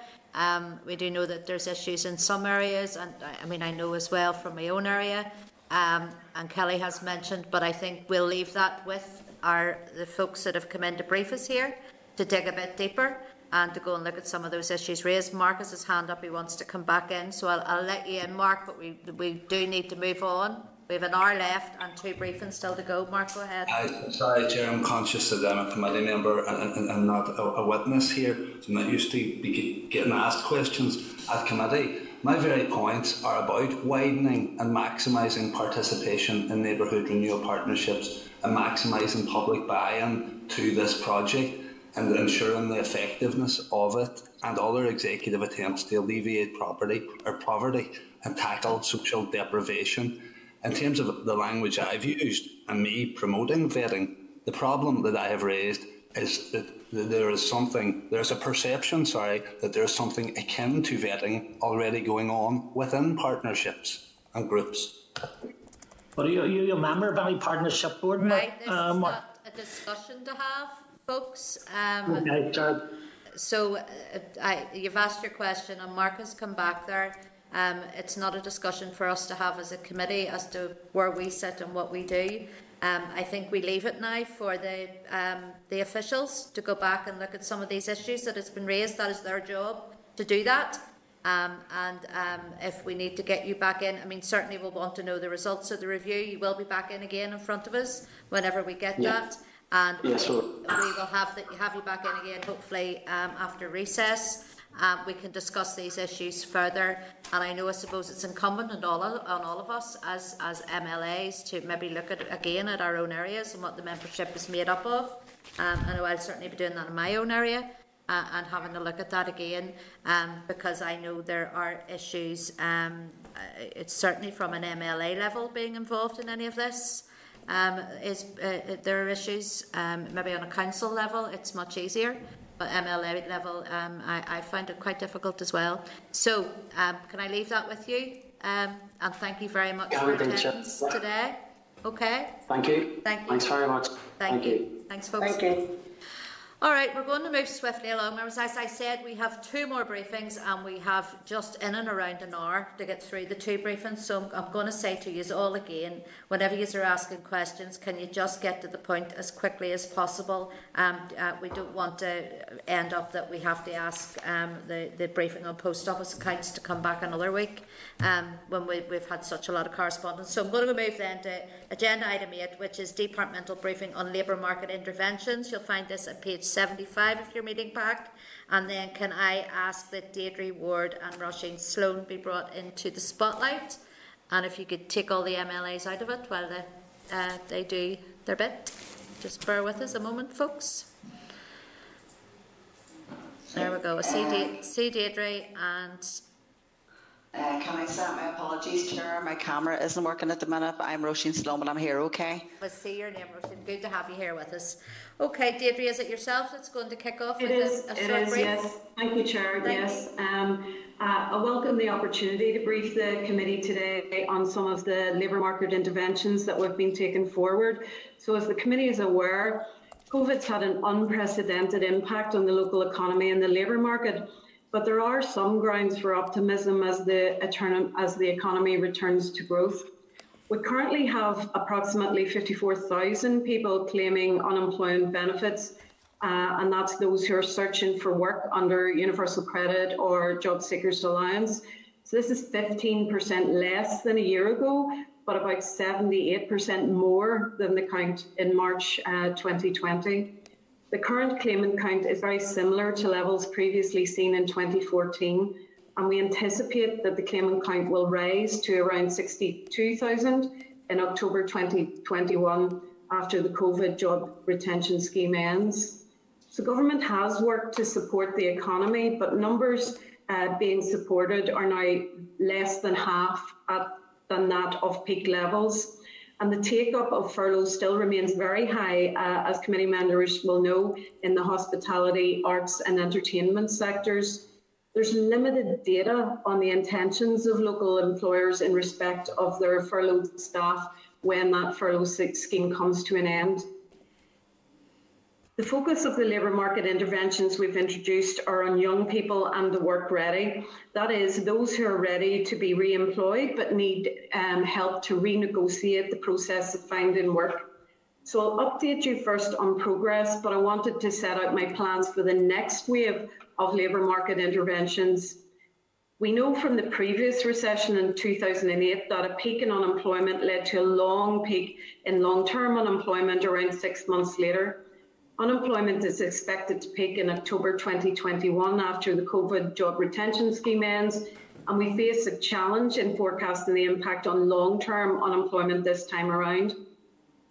Although the dynamics of the labour market and recovery are likely to be different now, the number of long-term unemployed is expected to rise significantly. As a result, the next phase of labour market interventions will focus on the long-term unemployed, people with disabilities and people with health conditions. The department received 12 million of funding for development of programmes through Employability NI for long-term unemployed and economically inactive people. A new provision in this area is in an early stage of development. A regional labour market partnership was established in May 2021, led by DFC, and the membership includes a range of stakeholders, including other government departments such as Economy, Justice and Health, councils involved in city deals and representations from Solus NI. And work is currently underway to establish the 11 interim local labour market partnerships within the existing council boundaries. And this model will bring together local stakeholders together in a single partnership, benefiting from local knowledge and expertise to help identify and address labour market challenges specific to the local area. It's anticipated that all 11 interim local labour market partnerships will be established and that local delivery will be in place within the current financial year. Interim arrangements will be in place from 21 to 23 while the labour market partnership model develops further, and the learning from the interim period will assist in the design and full implementation of the model anticipated from April 2023. Now to update you on our initial phase of labour market interventions. So the Refreshed Work Experience programme launched on the 12th of April 2021, and it provides job-ready unemployed people with work experience opportunities so they can gain employability skills in a work setting. A new strand of the programme called the Opportunity Guarantee provides young people with longer lasting placements and a guarantee of an interview for a job or an apprenticeship at the end of the placement. And additional incentive payments have been introduced for participants and employers. In the 2 months since this has been introduced, there's been 98 placements offered and 18 filled. While the number of placements on offer has gradually been increasing, it can take a number of weeks for the offered placements to be filled, as it takes time for the job coaches to match the suitable participants to the opportunity. The trick and the success to the work placement is always going to be matching the people very exactly to the opportunities that we have on offer to get the best outcomes for the individuals taking up a placement opportunity. The number of placements filled is expected to increase in the coming weeks. A new service, Work Ready Employability Service, has been introduced to provide people who are work ready with basic employability skills to help get them back to work. And it's designed to complement what the work coaches offer. So it includes CV building, job search techniques, interview skills, confidence building, and personal development. The contract commenced on the 26th of May 2021, and up to today, 65 people have been referred for 164 individual modules. As referrals to RES are a potential outcome from an interview between a work coach and client, there's a delay after the contract commencement before there be a normal flow of referrals to the programme is established. And we're monitoring those referrals on a weekly basis and a monthly basis. Expanded support is now available through Advisor Discretionary Fund, ADF. So work coaches are now allowed to spend up to £1,500 in 12 months to address a barrier a person faces when trying to gain employment, progress towards employment, or progress within employment. And this includes self-employment. In the 2 months since the expanded level was introduced, there's been about 300 applications approved. Agreement has been obtained from the Executive to make changes to the Universal Credit Regulations to allow the ADF grant to be used in the calculation of a person's childcare cost element of UC for eligible claimants moving into employment. This will be available from October 2021 and will be paid directly to a registered childcare provider. The grant will also be included within the ADF £1,500 limit over the 12-month period. The Job Start scheme was introduced from the 2nd of April 2021, and by the 4th of June, over 600 employers had applied for funding to provide over 1,800 job opportunities. Employers applying to the scheme cover all 11 council areas across Northern Ireland. 381 Job Start opportunities have been approved, and 14 young people have started on a Job Start job. The response to the scheme has been remarkable, but not without its challenges. There have been gaps in the information provided by employers, which has resulted in additional work for the team trying to gather what is needed. So changes have been made to the application process and more staff have been recruited to process the applications so jobs can be advertised and young people appointed more quickly. I'm also pleased to welcome 14 young people with disabilities into the department this week, and they'll be working under the Job Start scheme in posts right across the department for 9 months. This is a great development for the scheme, and we hope to expand that right across the NICS and its ALBs in the coming months. We're also looking forward to rolling out the other pilots, working alongside colleagues in Health, Justice and the Executive Office, and these will focus on young people who are care experienced, those with convictions and those at risk of paramilitarism. But we're very happy to take your questions on labour market interventions, and subject to the committee wishing it to be the case, we'd be very happy to keep updating you and coming back to you to keep you up to date with the numbers that are progressing through the schemes and how the pilots are working for us. I would also suggest that you maybe want to hear for some of the young people who are taking place in Job Start, or in fact the employers who are employing them on the scheme, and we'd be happy to consider how we could facilitate this for the committee.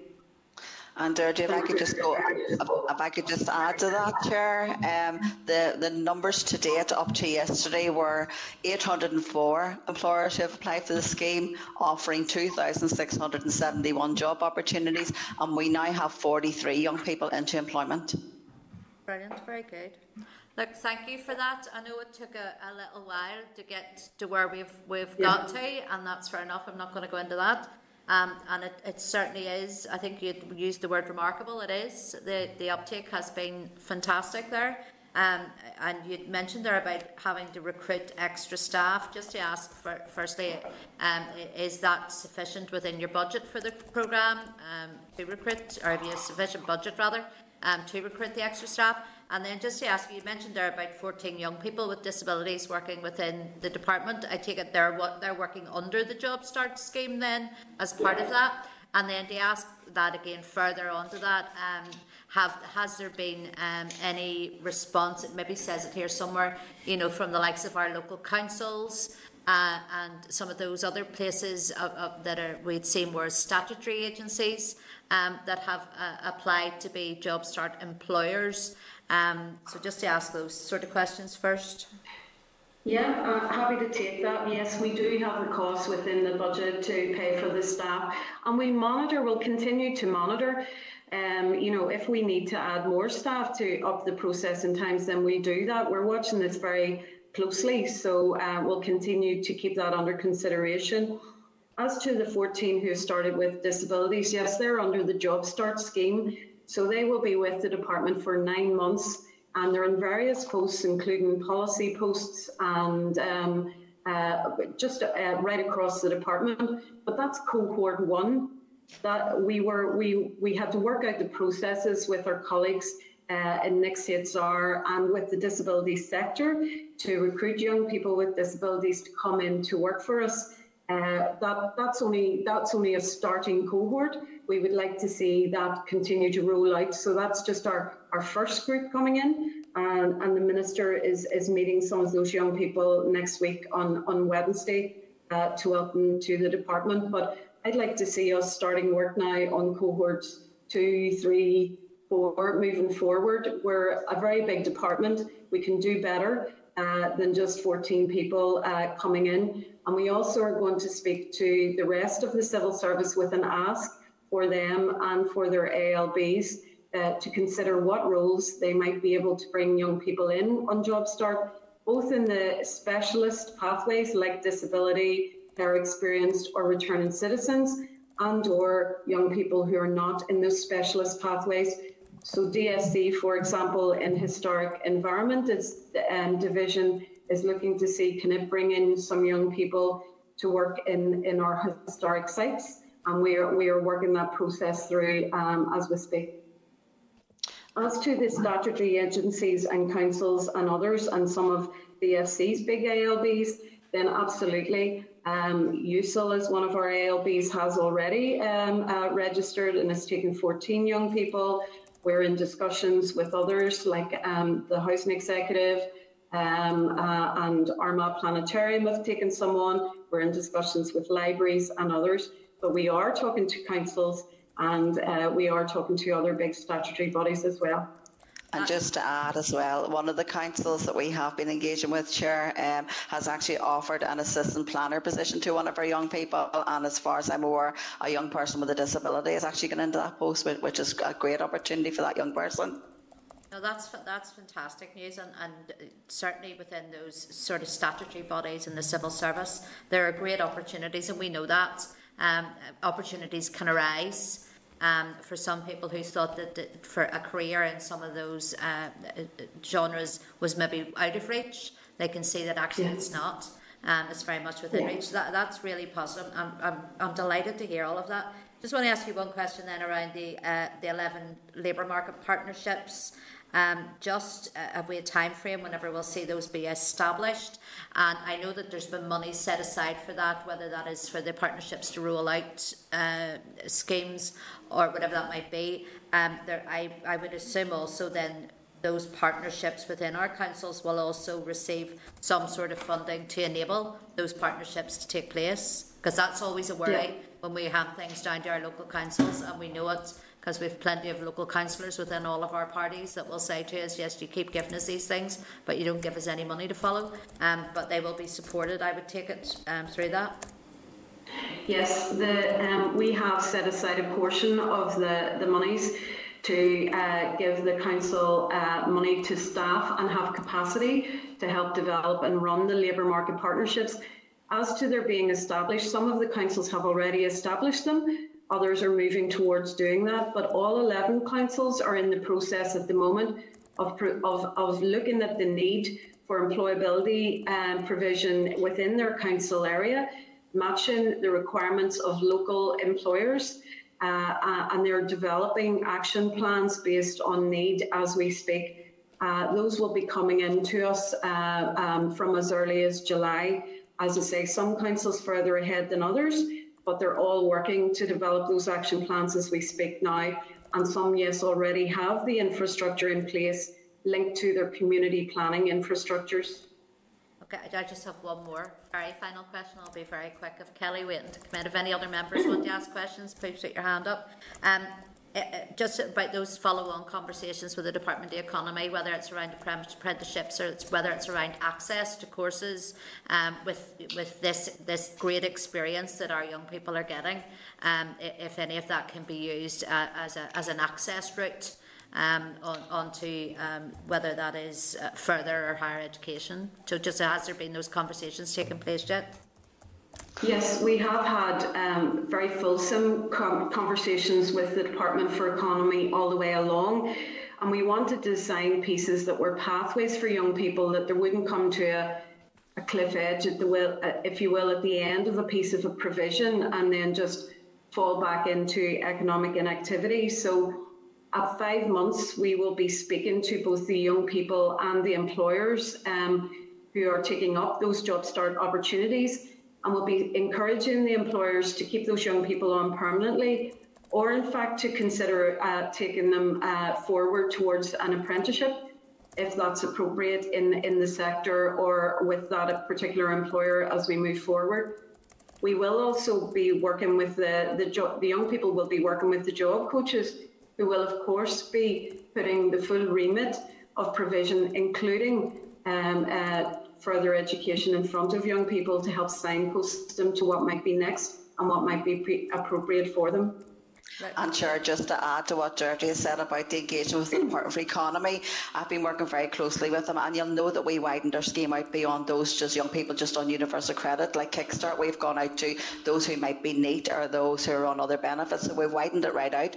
And on that basis, I've also engaged with the Department for Economy in terms of young people who are 16, 17-year-old who are on training for success and maybe have no qualifications. This pathway allows them to go from training for success to job start to an apprenticeship. So what a great story of a young person was able to go from no qualifications through TFS, through job start, and into a level 2 accredited qualification through an apprenticeship journey.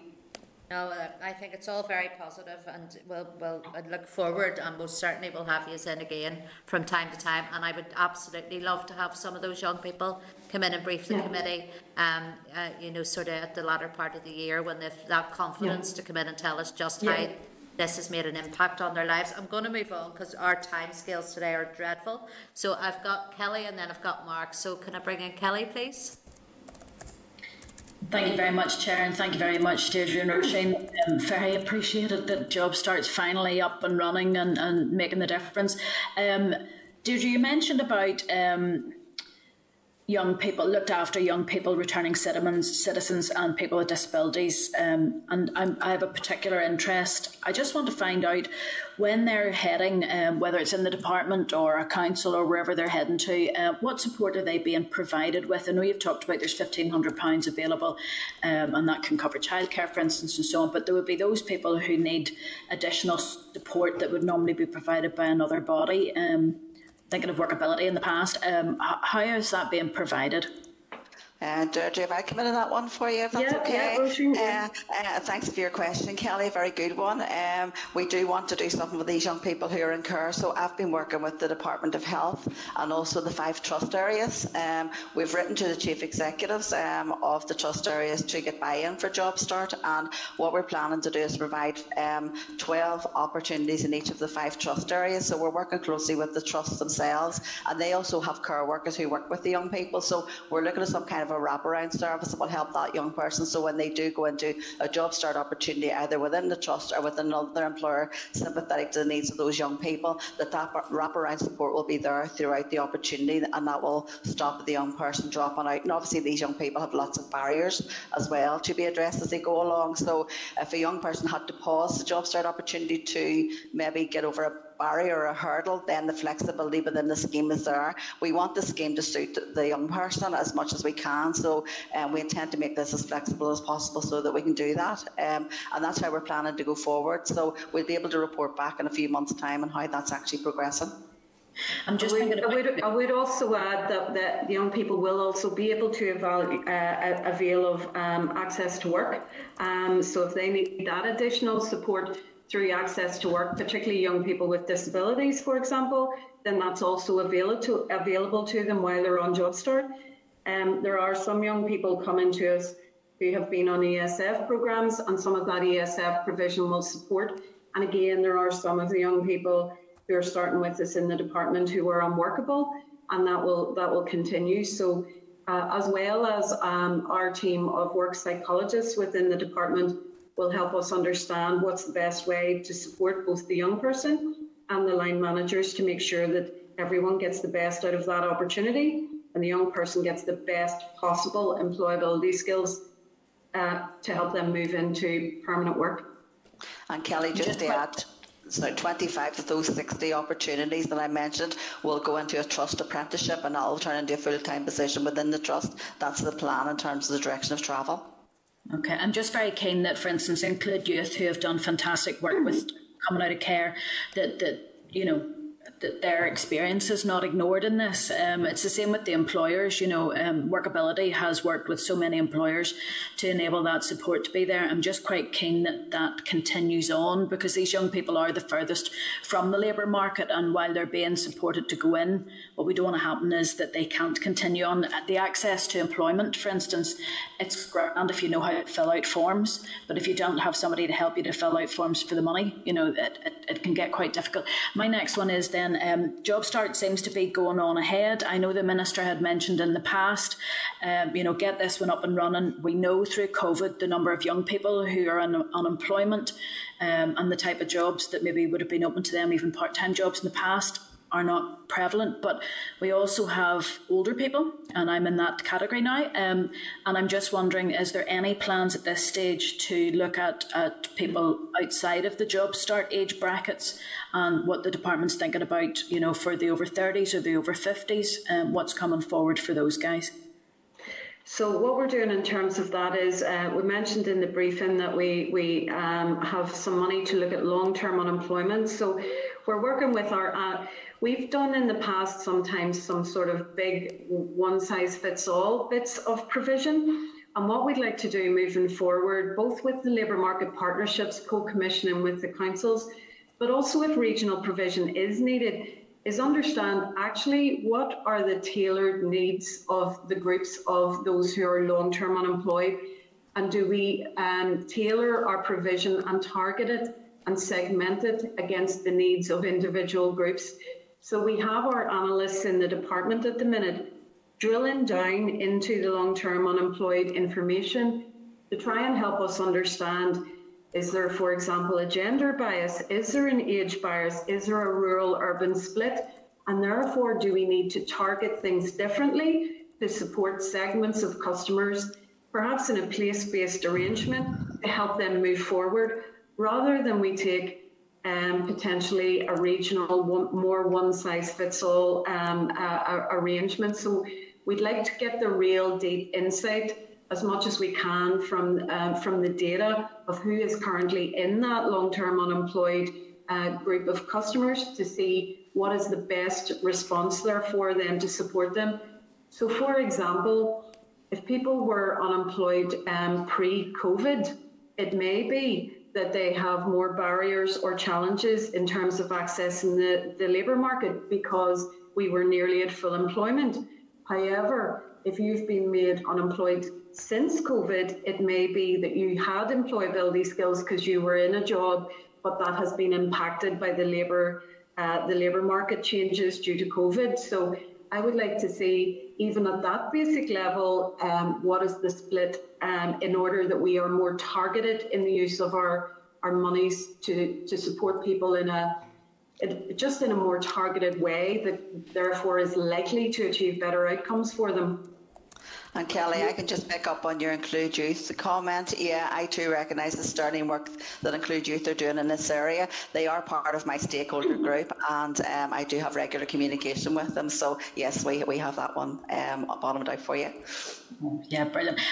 To be honest, Deirdre, you just give music to my ears because for years I have been very aware of those people who are furthest from the job market and from being employees, who've gone through NVQ after NVQ, courses, lifelong learning. They keep on going through this circle, but then they hit 30 or 40 or 50 and it's all about young people and they leave those folk behind. So if I can put a shout out for people who have extra needs to be considered as part of that cohort of given particular help, I would certainly do that. But thank you very much, folks. Much appreciated. Good luck with the job start, and I can't wait to hear the next update. Thank you. Thank you, Kelly. Thank you. Okay, thank you. And then if we could bring in Mark, please.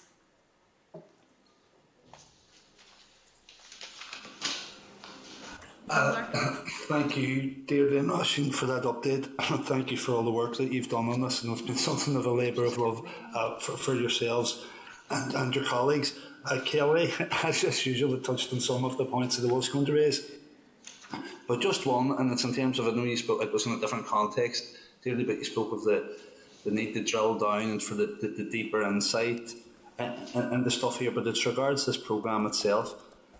And I'm just wondering, see, with regards to collecting the data and disability, yes, has that been broken down at all into areas of disability, like between physical, mental health, learning, sensory, and so forth? Because this will be very important to identify if there are gaps in participation for job start, and if there are gaps in the provision, or where we are going to try and capture that information. That will be recorded. It'll not be maybe the level of granularity that we all would like, but the job coaches are going to record, and we currently do measure those who are seeking job start opportunities who have a disability. Then on a broad level, we're trying to capture what that disability might be. So yes, I agree that there's a dearth of empirical information in this space. I should add, and it's not in relation to this briefing, but both for yourself and Kelly, we have commissioned a piece of research in terms of work and disability by the University of Ulster, which is just commencing now, and we would hope to have a report on that in September of this year, because we feel the absence of really solid empirical evidence of what are the challenges people with disabilities are facing in relation to accessing work, retaining work, and perhaps progressing within work. And so we have commissioned that research. But yes, within JobStart we are recording disability. But maybe Roisin, you would want to come in on that? Yeah, just to add, Mark, that obviously you will know that we have extended the scheme to 9 months for those with disabilities, so we will need some kind of evidence of the disability. So we will be recording that, and we will have some data for you later on as more young people join the scheme. Okay, thank you, ladies. Okay, thanks, Mark. Thank you, Deirdre. Thank you, Roisin. That has been a nice, positive briefing session to get, so it has, which is we welcome very much after a very long morning. So thank you, and yeah, we'll have you back in again then after recess, and you can give us those updates on how it's progressing. Yeah. But no, well done. Thank you. Thank you, Chair. Thank you. Thanks very much. Bye. Bye. Bye. Okay, members, we're going to move swiftly on to agenda item 9, which is our departmental briefing on post office card accounts. You'll find this item at page 104 of your packs. And then can I welcome to the meeting Linda Williams and Roy McGivern. Linda and Roy are both very welcome to our meeting today. So I think it's yourself, Linda, is going to begin by giving us a short brief. Just a reminder, we're under tight timescales here at the moment, but so go ahead, Linda. Thank you very much, Chair. Thank you very much for the opportunity to brief committee this afternoon on the Future Method of Payment project. I'm Linda Williams, Director for Governance and Commercial Services with the Department for Communities, and I'm joined today with Roy McGivern, who is our Head of Commercial Services. So I'm aware from previous correspondence, Chair, that the committee members have a significant interest in the rollout of this project and its potential impacts arising from the closure of post office accounts. Or post office cards accounts. Whilst this project was first launched or initiated back in March 2019 and due to close in 2021, its implementation has been delayed due to the ongoing pandemic. Since the beginning of this year, the Department of Work's Pensions has been working closely with the devolved administrations in progressing the planned migration of customers from the existing post office card accounts to either mainstream banking services or new payment exception services. It's important to emphasise, I think, from the outset that this project is intended to improve the level of service provided to our customers in accessing their benefits and their pension payments. Continuity of payment will be guaranteed, although it is acknowledged that for some of our customers, any transition of this nature may present challenges. It is the government's preferred policy to pay all benefits and pensions electronically into a standard bank account, a building society account, a credit union account, or a basic bank account of the customer's choice. There is no cost to the public purse in this method of payment, and it does offer customers access to an additional range of financial services. Customers will be provided with a range of support services to enable them to switch their benefit or pension payments into a mainstream account or to open a new account. For those customers who are unable to access or manage a mainstream account, a new single payment exception service will replace the existing post office card account and the HMG payment exception services. So as you'll know from the briefing paper, members, at the 31st of May 21, there were approximately 47 customers still in Northern Ireland remaining on the POCA service and 61 still using the HMG PES service, Amovo. And of these customers, in terms of profile members, about 67%, circa 67% of those are pension age or beyond.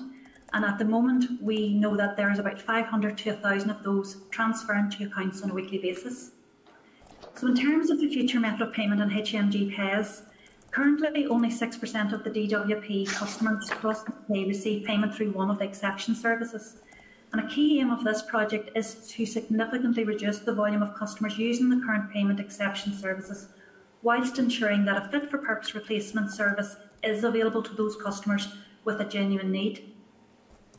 DWP has recently signed a contract with a new provider called Amovo to deliver a new single exception service to customers across the UK who continue to require this service. And that new service will enable customers to obtain cash payments across an increased network of local outlets, and is due to commence in August 2021. So we will see the output of potential outlets rising from 29,000 currently to over 63,000 across the UK. DWP, on behalf of this department, is making letters to customers at approximately just under 9,000 letters per month, encouraging them to switch payments into a mainstream account ahead of the POCA account ending. This is to ensure that customers have time to consider and have sufficient advance notice to afford it to transfer to that mainstream account. And due to COVID and the delay associated with the PACA, the programme is now due to close in May 2022. Many PACA customers or post office customers have converted to a mainstream bank account and are still visiting their local post office branch to withdraw their money. This includes a total of about 28,000, just under 28,500, 28,465 customers in Northern Ireland have converted during the period from February 2020 to the end of May 2021. A summary of the new payment exception service and the key benefits are set out in paragraph 9 of your briefing paper, and in the interest of time we're happy to address any questions that members may have in relation to that. The migration period for existing payment services to this single payment service will run and commence from August 2021 to May 2022. And throughout the migration process, the Department will continue to actively encourage, support and direct our customers to mainstream banking products wherever possible. The remaining PACA customers will be migrated in batches between August 2021 and May 2022. And those have started members around smaller benefits in the first instance and moving to larger benefits. And we've also commenced with some very focused campaigns. For example, in February it was focused at the over 90s, etc. We do acknowledge that this transformation and moving some of our customers to this new way of working is difficult, and in particular those customers that are considered to be vulnerable. The Department's briefing paper also provides you further details on the range of support services which we are going to make available to customers, particularly those that are vulnerable during this migration process. DWP as a department have also created a vulnerable customer strategy to inform this work, and we in Northern Ireland will be taking actions from that and targeted follow-up calls to support our customers, indeed direct calls, support calls through our Met the Service, and also referring customers for outreach visits for those that are not responding. Customers will have a range of pre and post supports available to throughout the migration process to ensure that either they have access to payments through an existing or new mainstream account, or they move seamlessly to this new payment exception service. Post office staff are also engaged in this campaign and will be supporting vulnerable customers to convert to bank accounts or additional signposting and explaining the migration process as well. The Department is also engaging with a wide range of local stakeholders and representatives to ensure that those customers are kept informed of the plan changes. This engagement activity will also be targeted in areas where migration would appear to be slower in some parts of Northern Ireland. And there's 3 particular areas that we will be focusing on over the next incoming months. This will include, we are going to undertake a number of webinars and engagement sessions, and we're commencing on Monday with the Commissioner of the Older People, some of the advice sector organisations, voluntary and community sector organisations and political parties. And the first in the series of those, as I say, is on the 28th of June. And other planned activities, including social media campaigns, information updates via Northern Ireland Direct, NI Direct, and the use of the DFC intranet and departmental government channels will be used for the Department. This project is at an advanced stage, and the key objective of the Department over the incoming months is to make the transition as seamless as possible for all of our customers. I hope the committee found the briefing this morning informative, and we are of course willing to answer any follow-up questions that you may have. We appreciate this is an area of interest to the committee and to the members, and we are also planning to come back to this committee following summer recess to ensure that you are kept up to date with progress in relation to this project. Thank you. Thank you, Linda. Thank you for that, and thank you for the update. I'm glad to see the credit unions have been added to the list as well. I mean, I know very much Kelly has been championing this from a rural perspective, but certainly in an urban setting as well. This is going to pose a major issues with the lack of these accounts. I mean, I can think of my own area and just even Macedon DEA, where up until recently we had 2 banks. One in Rathcoole and one in Clough Corner, but thankfully we have 2 credit unions also, one in Rathcoole and one in Clough Corner, so that they will step in the breach. The only concern I have around there is some of our credit unions have opening hours that are not, some of them are maybe only open for a couple of evenings a week, or so that would be an issue. So it's maybe just to look at the opening hours of credit unions and how accessible that is for people. And I suppose then it's the issue of unintended consequences. I know everything we look at here in the Assembly when we're looking at bills and legislation, we have to look at the unintended consequences of that, and you talked about potential impacts. So I would be very grateful, yes, if we could get further briefings with this as we continue through that. So just my only issue is just around credit unions and opening times, because certainly I know in a more urban setting, I don't know about the rural side, but certainly in an urban setting, that the hours of those can be quite staggered and they're not always uniform. Sorry, I just saw my hair there in the TV screen. What's going on there? I only want to ask you to pick up on that. I'm going to open it up here because I know Kelly is waiting to come in. Any other members, if you want to ask questions, I really would appreciate if you would put your hands up sooner rather than later to allow time for those questions to be asked. Kelly. Thank you very much, Chair, and thank you very much, Linda. As Chair has said, I have been concerned because of the rural element. I know when it was first muted about the post office wasn't getting the contract, the issue was with access to banks in rural areas. To be honest, it's 20 miles to the nearest bank, and there's not very good public transport. I was just wondering, what discussions has there been with banks, especially when you mentioned there about the over 95s? I know with the Older Persons Commissioner, I reached out to Eddie a while back because when an elderly person had gone to set up a bank account, they were asked for ID that they could not provide without actually spending quite a significant amount of money. So the person was in their 90s. They're not planning any foreign holidays. To be honest, they can't walk that well anymore. They give up the driving licence 10 years ago. So when they're to be honest, our electoral offices have all closed in local areas. So, where do they get this ID from? Have we anything that we have in place with the banks that says to them, we appreciate you have your money laundering rules and you have to get ID, but really, we've got some elderly people, some people with disabilities coming forward here who don't have a driving licence, don't have a passport. Is there any way that we can have an agreement in Northern Ireland for this period of time in order for them to help people? Is that the banks appreciate that there are certain people who will not be able to provide from the lists that they say they have to use? And if there's a way that perhaps the department or government can step in to say, folks, we're changing the system here. They need to have a bank account. Help us with this. Mm-hmm. Okay, so look, thank you for that question. In terms of the passport issue, we are engaging with the DWP board across the UK, are engaging with the banks across the piece. We understand this as a challenge. It is an issue that we're trying to address. In terms of moving, as we move towards the transition out of the old post office accounts, I think the options that we have under the new scheme, either under the new payment exception service or the support, there's a lot of support in place, Kelly, to support people either through our own direct make the call helpline or actually across some of the other information lines that have been put in place by DWP.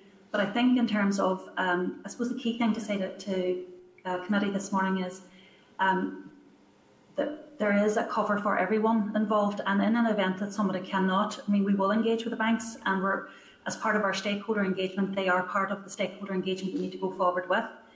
But in terms of people accessing their funds or accessing their money, the new scheme does provide many benefits that the old scheme didn't have, in that it's obviously going to a bigger reach. So you're going from 29,000 outlets to 62,000.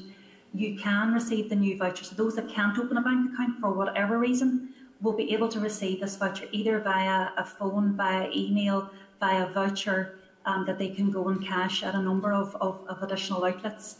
So whilst and we will work in terms of refining any of those challenges that do arise, like ID and things like that, it is something that has been raised, as I say, centrally at the DWP board, but I'm happy to take it forward as a dedicated thing to look into for you.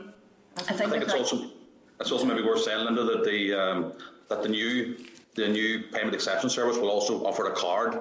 So for those with a current post office card, they will simply have a different card. And obviously there'll be additional outlets, so from that 29,000 to 63,000. So in rural areas there should be greater coverage. So hopefully those customers in rural areas can access a greater number of services with a different card. I'd love you to come to my rural area and tell me where all the holes in the walls are, because they don't exist anymore. They've ripped them all out. And the number of post offices have dwindled down. I now have a post office that works out of a part-time out of a church. There's no hole in the wall. So I just am concerned about that, the vouchers and this card now. And the fact that quite a lot of the information is being provided via telephone and via online. Honestly, you should go and talk to my dad. He can't even work his phone because his fingers are too big for the buttons. We are talking about people here who are quite vulnerable. They are unique. There's plenty of people who will be able to transfer to a bank account, and hopefully they will do that very quickly. But there are specifics, and I know that Eddie will probably bring that up with you. The other one that I've sort of got a bit of clarification on, and I just want to confirm this with you. I'm left with a situation with quite a number of rural dwellers who are older people, pensioners, who have disabled children. Those children are maybe in their 40s and 50s. And up until now, they've been able to do, local post office knows them, they've had an account set up for years. Now they're going to have to probably bring all of that together into one account and to be able to manage that better. In doing that, there is a concern that the elderly person maybe has a few pound kept away. And I'm not talking about thousands here, we're talking about maybe £500 or £600 maximum. They're concerned that, the whole thing about you can go into a bank account and you can see what's in the account, and that's going to have an effect, but who's going to realise that it's actually two people's using the one account? How does that work then? Is there a protection there that means that there won't be mistakes made and people will have money deducted from them because they're having to share an account? Okay, I'll maybe kick off on a couple of the points that you had said there, Kelly. One of them was around getting remote access to the accounts. I think in terms of the voucher, you don't, because it's a pay point, you don't necessarily need access to account anymore, so people can still access that and have it as a separate particular payment point for them, if that's what they so-called want. It doesn't have to be open at the post office, but 99% of the vouchers and the access can still be accessed via the post office, but also in an increased number of networks as we go forward. In terms of, so I think in terms of the majority of that, I think that would deal with the particular issue around the remoteness. In terms of the other issue you raised, which was about older people, and look, completely understand that, and there's a number of people with disabilities and older people that will not be able to transfer over or have concerns about transferring over. Our Make the Call team have been stood up. We are planning, we have resourced that up during the incoming months. So we think that there will be an increase, as those letters have gone out on the 1st of June, there will be an increase of people transferring over in the incoming months. So what we have done internally is we have actually upsourced our Make the Call service, who will be not just able to take calls or do emails, but also will be able to go out and do physical visits to those that are particularly vulnerable or cannot have accessibility to some of the other, either online or telephone calls. So that is in place, and we will ensure that we have that in place to deal with any queries from any of our customers as we go forward, particularly those that are maybe immobile or of an elderly nature, to try and cater for that as well. So we are very mindful for that in Northern Ireland, and also very mindful that all of our customers are rural customers as well. So we are and are used to the pattern of going to the local post office. But what I will say to you is, they still will be able to access those accounts from their own post office. They still will be able to access all of the services from their post office, either via the new card or via text code, the code that they get, or via the voucher that they receive. So hopefully that will alleviate some of those challenges. Just in relation to that other point that Kelly makes about joint accounts, maybe we can follow that up with our colleagues in operations, because I think it's a very valid point that if there's more than one person on an account, the benefit is not being deducted in error from someone. So I'll follow that up, Kelly, and we'll provide some information on that to you in writing, if that's okay. Yeah, I'll declare an interest at this stage, because I'm waiting for my dad to say, you take all my money and my disabled brother's money as well. And I'm like, no, but because it's theirs. Just in relation to that, there is no change in the government method of payment policy on this at the minute.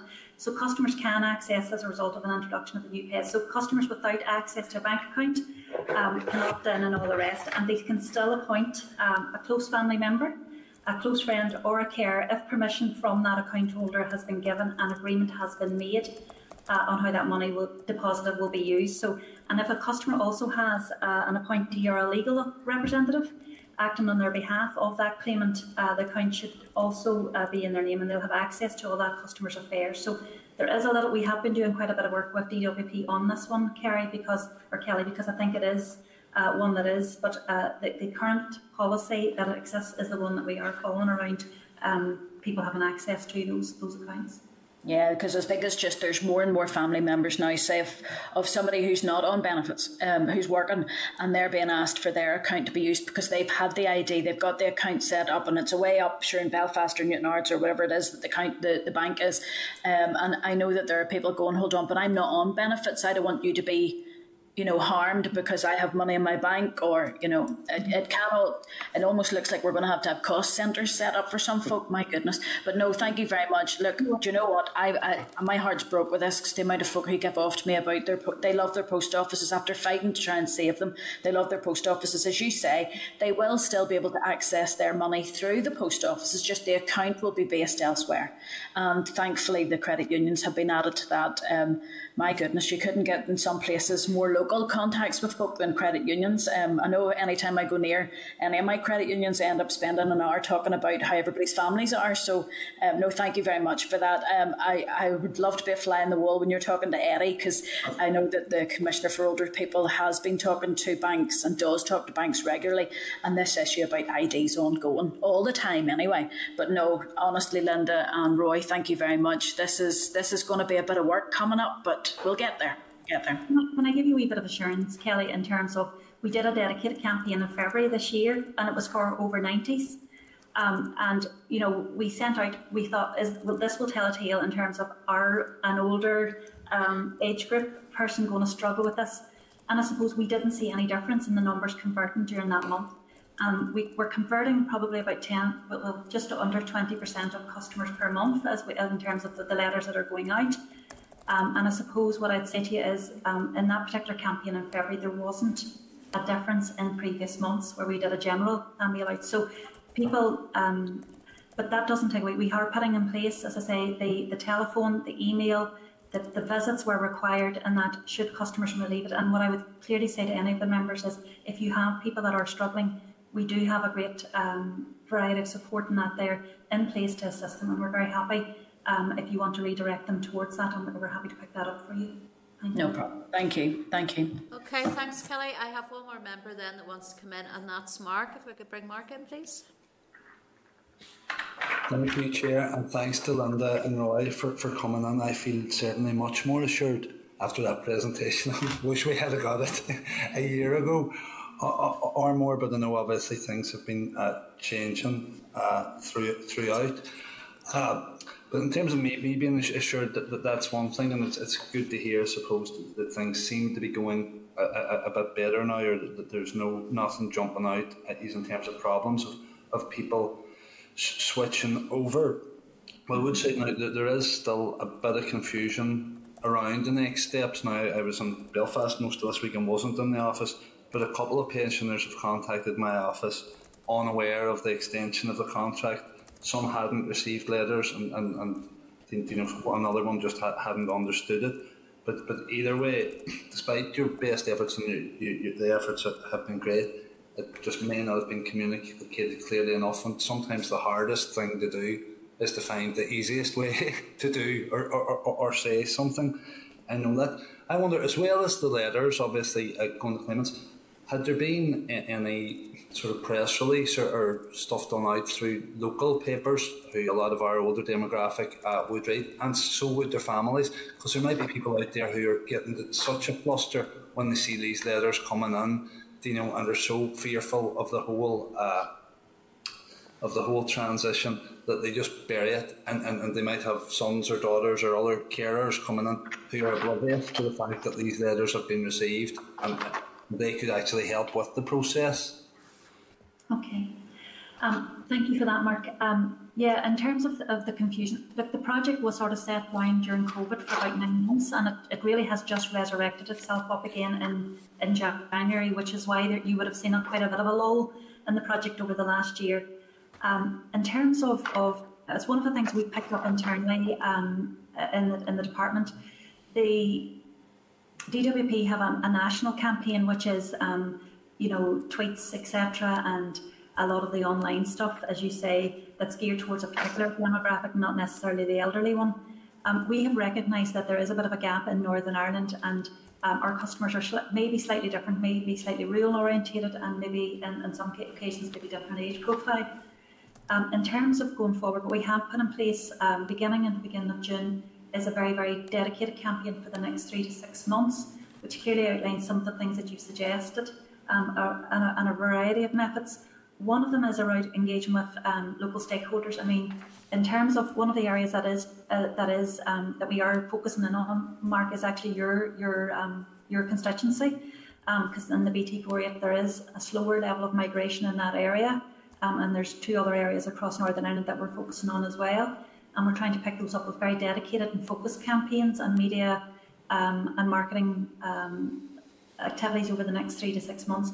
Those do include things like engaging obviously with local politicians locally, like yourselves, much more closely on some of the activities, but also some very localised campaigns, etc. And I suppose we are engaging with 70, 80 organisations across Northern Ireland, everything from your provinces, your CABs and things like that. So there will be a dedicated marketing campaign that you will start to see much more much more obviousness, I suppose, in the next 3 to 6 months. It'll be much more in your face than it has been over the last year and a half. So we've taken that on board, and we will be coming to your area. We've started off that campaign last week, as I say, where we've done a lot more Twitter activity last week. We've done a wee bit more on Facebook, etc. But there is more campaigns, and as I say, we're starting a number of webinars and engagement sessions next week with a range of other stakeholder and support organisations that are there supporting the key people that you're referring to. So there is we have a marketing and communications plan in place to tackle some of that challenge that you've just outlaid. No, that's great, Linda. And key to this too, I suppose, is reinforcing the importance to Royal Mail of them having their staff fully briefed and aware, because I think that became an issue as well, that they didn't seem to be briefed effectively on the extension. Okay, yeah. Thank you. I think that particular activity has happened, Mark, in May and June. There has been a campaign directly with the Post Office to upskill them in terms of what has been transferring over and the new Amovo scheme that's coming on board in August, and also helping people to transfer over or migrate over to new accounts. So there has been a very dedicated exercise with Post Office and the Post Office account holders net over the last few weeks in relation to that. So hopefully you'll see that improve in the incoming months. Okay. Thank you. Thanks, Mark. Thank you. No other member is wishing to ask questions. So can I just then thank you, Linda and Roy. Roy, that's some view that you have behind you there. Must be great to look out at that. Thank you so much for briefing us today, and imagine we'll have you back in again then in early autumn to give us an update about how things are progressing. So thank you for today. Thanks very much. Thank you. Bye-bye. Bye-bye. Okay, members, we have already completed agenda item 10, so I'm going to move us on to agenda item 11, which is our forward work programme.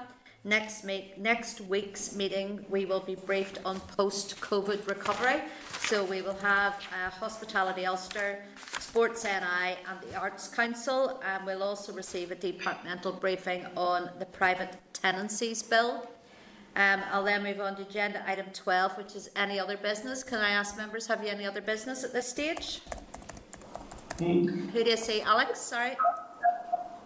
Yeah, Chair, I've been approached by the networks who've asked if it's possible for them to come to the committee just to let the committee know about all the issues they've been having over the last year and a bit with COVID and stuff and what they're up to. So I was hoping if we could maybe invite them to the committee. I'm happy to do it after the summer, if that's possible. Who again was that, Alex, that wants to come in? Who was it?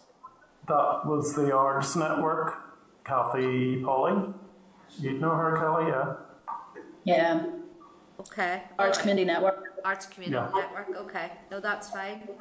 No, certainly, Alex, we will get that information off you one of the clerks will give you a shout, and sure we'll get that information off you, and we can see if we can fit them in as well. Kelly, any other business? Just wanted to ask, it was actually going back to a piece earlier on today when mentioned about the programme for government. Can we maybe write to the department to ask them how, one of the programme for government outcomes is we have a caring society that supports people throughout their lives, but as it was brought up earlier, this is a cross-cutting theme across health, infrastructure, everything. I'm just wondering, can we get an update from the department on the programme for government? I know it's a draft programme for government outcomes, to see how that's progressing now, not for now, but for after the summer. Yeah, we can certainly do that as well. Yes. Any other business anybody wants to bring up? Nope. Okay, I'm going to move on. All right then, we'll move on to, I don't have another page after that for some reason. That's okay. I assume then the date and time of next meeting is our next part, which will be next Thursday here in, that's the 1st of July, I think it is, or 2nd of July, 1st of July, here in room 29. Do we have a time that we want to start at next week? 9:15. 9:15. You're getting an extra 15 minutes next week, so we're going to start at 9:15 next week. Well done, everybody. We got through 6 briefings there in 4 hours, so well done, and thank you for your time today. Thanks, everyone. Thank you, sir. This is the Northern Ireland Assembly Committee Room 29. This is the Northern Ireland Assembly Committee Room 29.